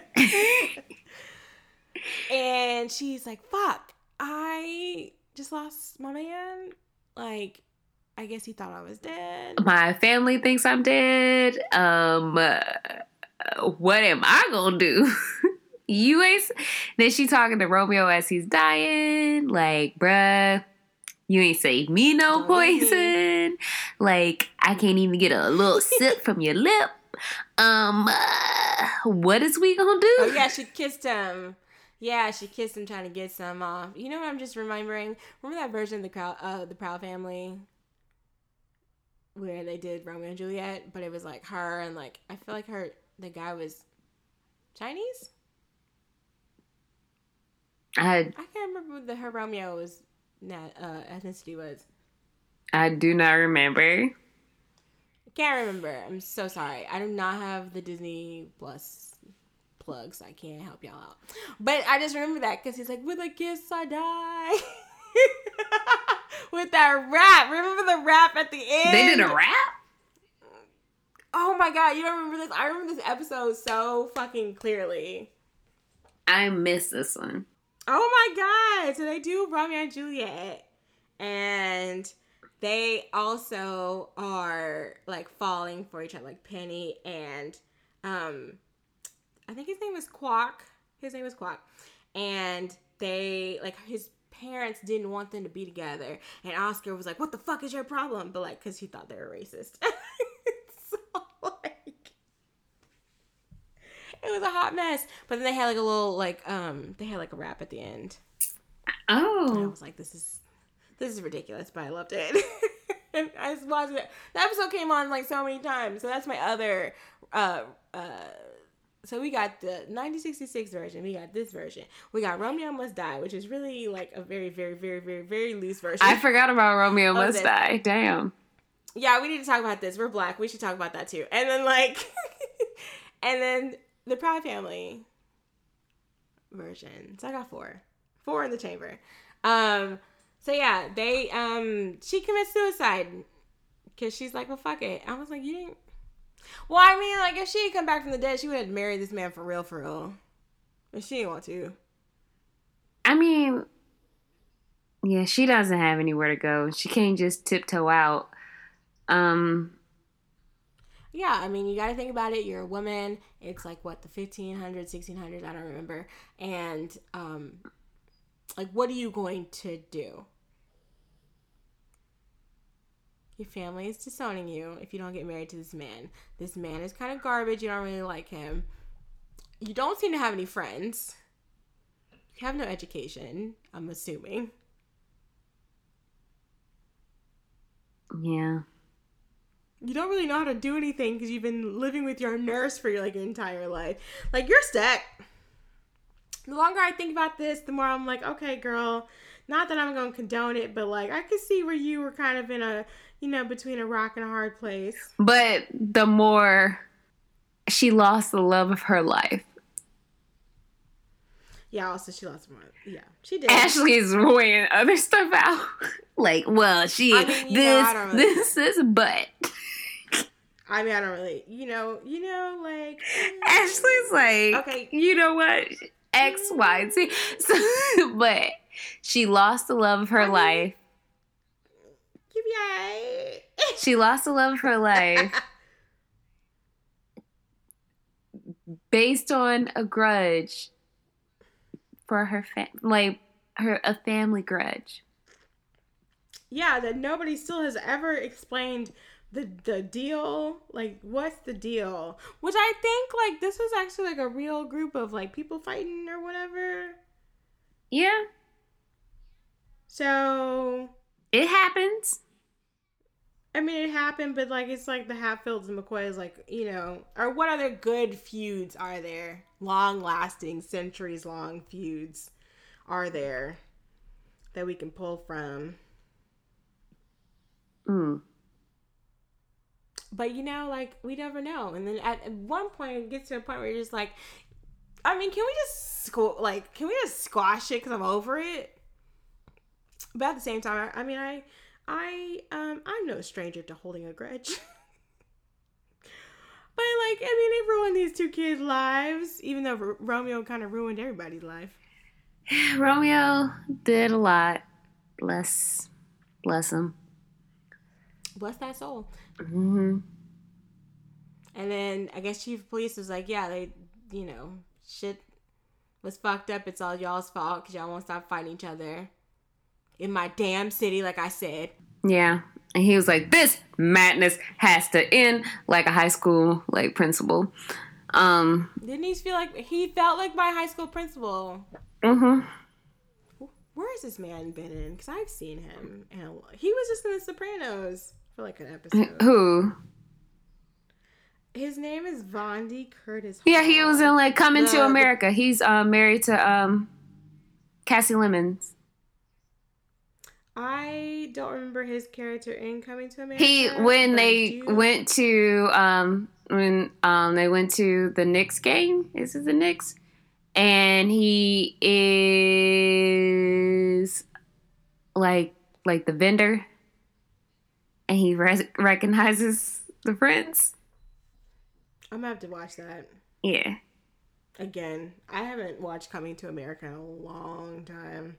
I'm looking at his filmography. He's been a ton of stuff. He's been a lot of stuff. I don't even know. He was in Eve's Bayou, and I just watched that, and I don't remember. I feel like his wife directed it.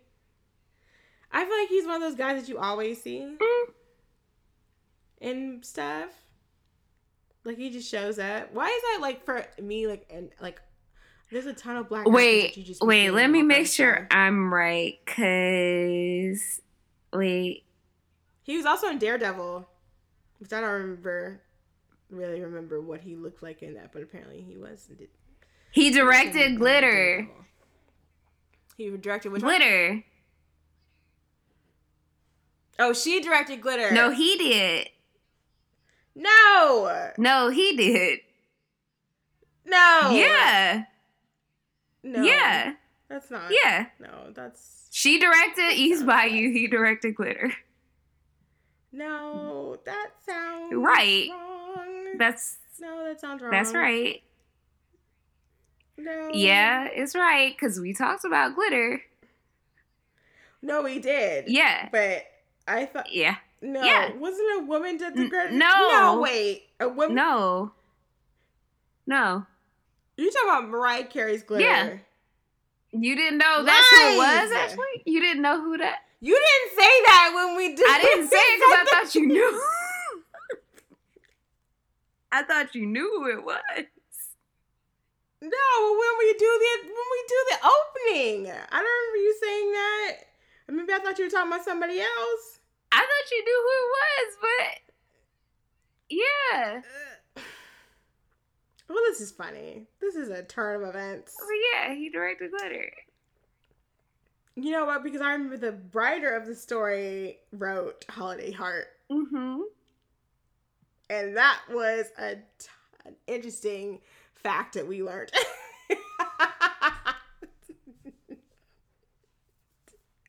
Well, I have been shook up today. I'm glad. I'm glad. This is insane. I did not realize you were serious. Sometimes I had to question Brittany. No, that wasn't. That was me. Because sometimes Brittany is I play too much type of person. So sometimes I'll be like, no, let me do the car facts because I would like to know the facts and the figures. Because Brittany plays too much. So I learned something today. I didn't know that was what happened. So that's interesting. So, okay. Well, I mean, usually I was going to say everybody died. Not everybody died. A fair number of people met their untimely ends because of miscommunications and bullshit. Mm-hmm. My favorite. You know what I really wanted to say? Did you look at the background of one of the scenes where like it was at the pool hall? It was the Globe Theater. I was like, look at you being clever. They had, like, I looked up, like, some trivia on IMDb, and they had, like, a lot of those kind of things around. Like, the billboards would say, like, quotes from the play, and I love L'Amour. things like that around the city, which I thought was unique. I love the production design behind this. I think it's very, very intense, yet I guess like appropriate. But all of his movies I feel like are like that. There's always so much to look at, which is also funny because I was like trying to get pictures of stuff, and I was like, I was finding like the same 5 pictures from this movie, and I was getting so frustrated. I was getting extremely frustrated. So, are we recommending this to the girls and others that listen to this? Yes. Yeah, I mean, unless you a high school English teacher, you may or may not know what's going on with the dialogue. You might have to get the Sparks Notes Twitter to help you understand what's going on. But it's worth it. I always feel like when I watch something that's like set really far back in time, like this is, or like has very old-timey language, I kind of have to put it into like a weird super modern day perspective, like especially like period pieces, like the super like corset big gown petticoat period pieces, where I'm like, okay, so this man is the raggedy one and this man ain't shit. And like you almost have to kind of cast it like a Jerry Springer production where you got your cast of characters and you don't really know what the hell is happening, but like this is what's going down. That always helps me. It's not really fun to just sit there and like, you know, if you think of like Wuthering, like I guess like a Bronte or Wuthering Heights or some shit, and like you're like, oh, this is, I mean, nobody cares. Like me in 2020 does not care, but like if you put it to something that I can get maybe more of a situation that I can understand that makes it seem a little bit more relatable, then it's a lot more fun to watch. And I think this is pretty good. I mean, in comparison to all the other Romeo and Juliets out there, like, you want to watch swords or you want to watch people gunfights? Yeah, and also, like, at its time, like, when this stuff was popular, like, when it was created, Shakespearean plays weren't high art. It was, like, going to see Fast and the Furious. Like, that's what it was. Okay. No, I'm like, feeling insulted. For real, like, that's what it was. Like, if you read the text of the play, a lot of the plays have, like, sex jokes in them. Like, they weren't high art. They didn't become high art until later. Yeah, I saw that Baz Luhrmann said that I feel like he wanted to do this because he was like, I wanted to try to do it, like, imagine it how Shakespeare would kind of try to envision it, because he had to be so over the top with his writing because he's competing with, like, I guess, like, brothels and, like, bear baiting. I was like, oh, shit, okay. So you gotta get people's attention. Mm-hmm. So, I mean, if you got a play that takes for goddamn ever, or you got a play that wraps it up in 4 days, then okay, I see. And there, like, you know, a bunch of people die and stuff. Like, I see it. But I don't know when, like, the transition into high art happened. We would have to become scholars to figure that out. But I'm not a scholar. I won't be doing any of that. But, like, I know, I like this too because, like, I feel like the language is always the barrier for a lot of people with Shakespeare and other things. And not like I'm some sort of, like, Shakespearean, like, nut. Like, I told you, I already know really, like, Hamlet. Like, that was really my jam. But, like, I feel like for a lot of people, like, why would I want to watch a Shakespearean anything? Like, I don't know what them people are talking about. which I think is why there's so many like adaptations and stuff. Because you can constantly reinvent it for like a new generation of people. Like it's always going to be kind of like, oh shit, that's crazy. And it won't get old, which is kind of amazing to think about. Because whole empires have risen and fallen in the time that we've been talking about this damn play. Mm-hmm. Talk about standing the test of time. Mm-hmm.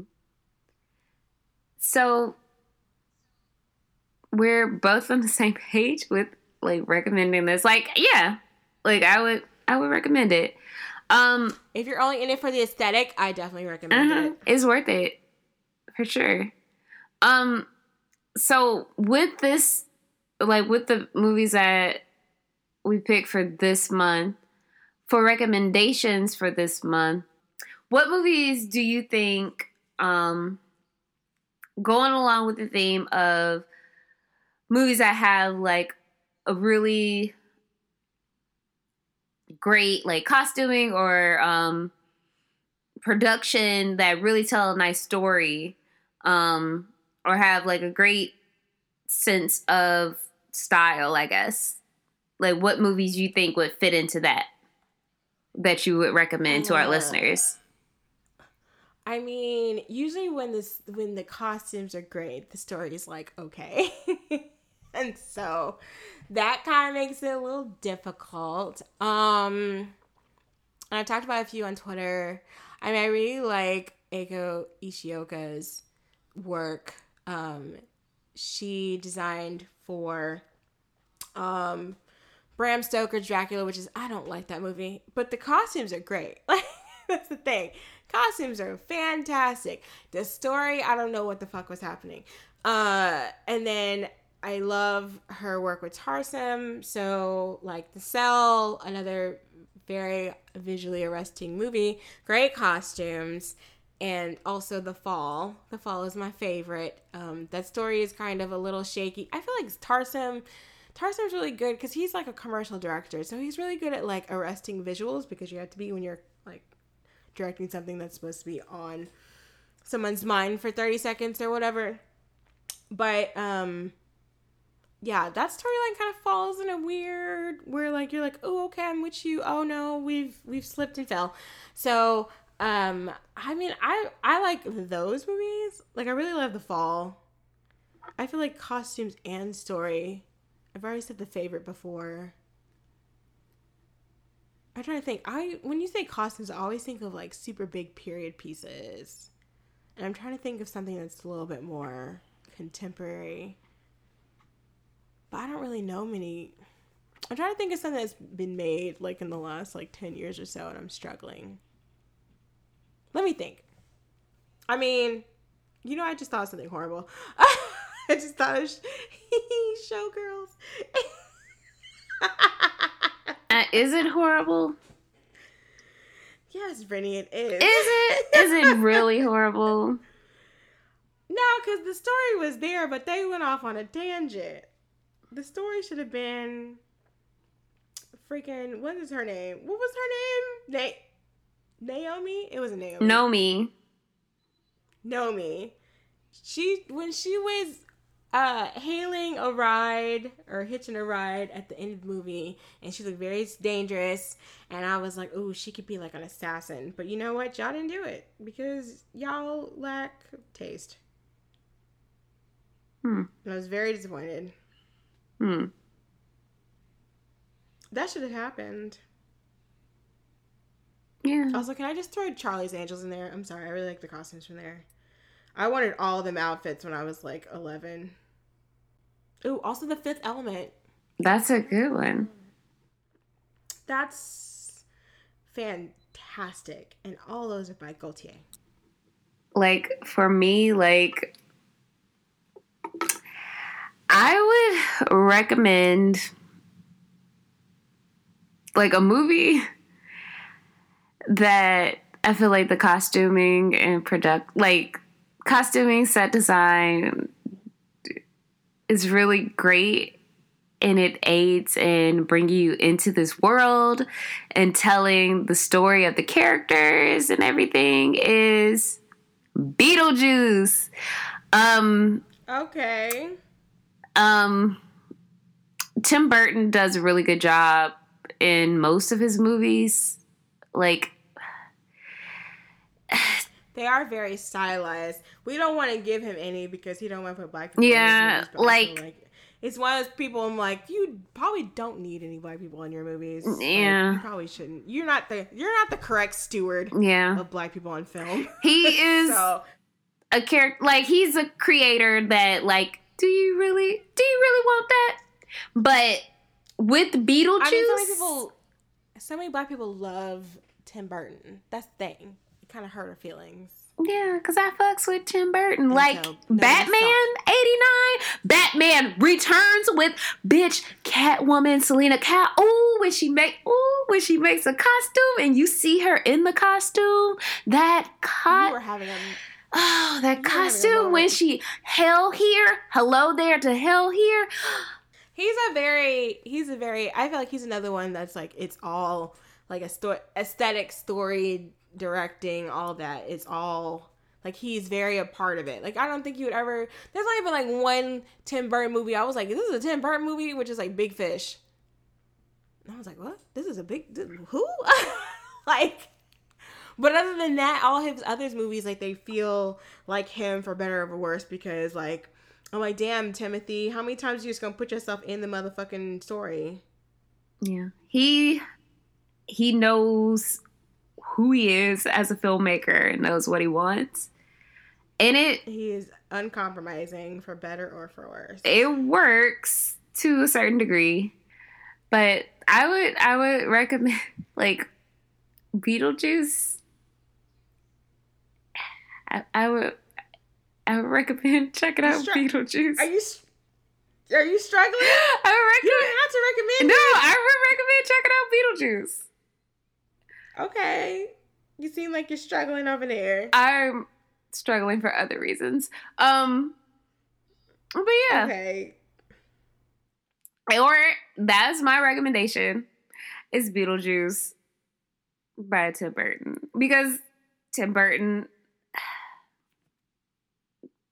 aside, but he does a good job in realizing his worlds that he creates. And I feel like Beetlejuice is one that definitely is a very strong example of that. Because another one I'm not going to recommend for other reasons is still a strong world, but we're not going to go there.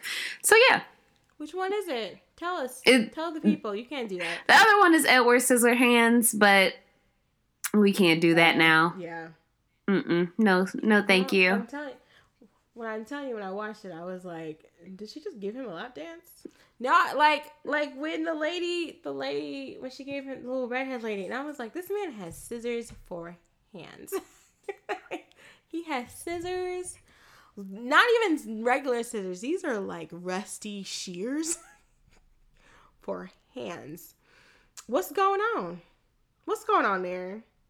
I was like, I do not remember this. I was like, you are not throwing ass at a guy.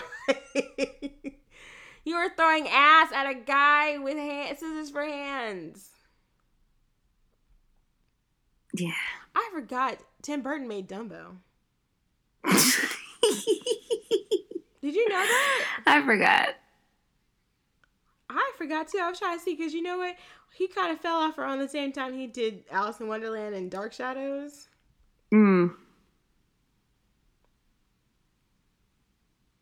So I was just trying to see what else he had done since then, because Alice in Wonderland was awful. So, okay. Well, the next movie we're gonna do is Marie Antoinette, another pick of Britney's. I can't wait till we discuss. I need to watch it. It's sitting on my dresser right now. This is definitely more of like a traditional period piece. Lots of costumes, lots of big dresses.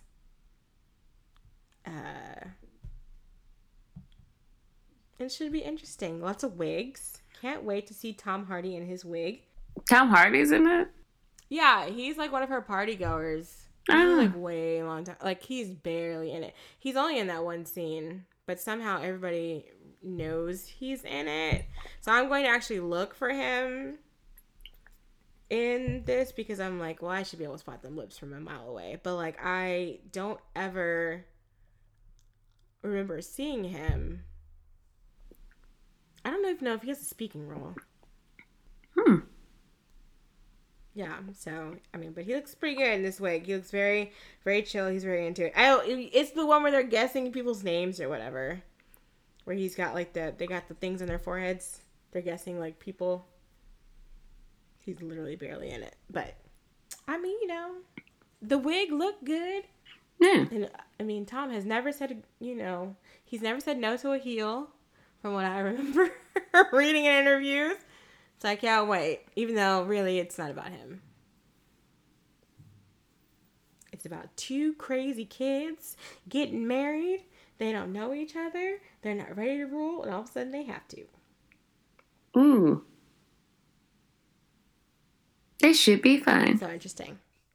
This should. And also I get to tell everybody about my time at Versailles, which I said I was never going to talk about going to France again, but clearly I have another time. I have another opportunity to talk about it. I can't wait. All right. Anything else we got? Do you want to say anything? Oh, we should say where we are. Yep. You guys can follow us on Twitter at BOK Girl Film Club. You can also follow us on Instagram at Black Girl Film Club. You could check out our site at blackgirlfilmclub.com. If you have any like questions, comments, or concerns, you can email us at blackgirlfilmclub@gmail.com. As always, thank you guys for listening. You can always check us out on iTunes, Spotify, SoundCloud, or anywhere you listen to a podcast. Yeah. I believe that is all. And that is it. So that is all. We don't have any announcements or any of that either. No. Yeah. Don't bite your thumb at people. Don't cause a ruckus. Yeah.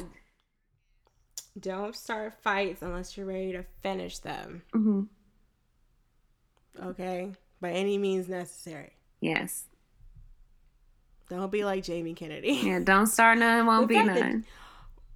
It's so weird to think that Jamie Kennedy was like, oh yeah, I totally want to be in a Shakespearean thing. What is Jamie Kennedy up to nowadays? Oh, Lord. But thank you guys for listening. Remember we found out he was tall? That was a weird time. Oh, God, please don't. I forgot that. Don't bring that back up. Oh, God, remember the Jamie Kennedy experiment? Yes. Wow. All right, we should cut this short. It's going to get dark. All right, bye, guys. Bye, everyone. See you later.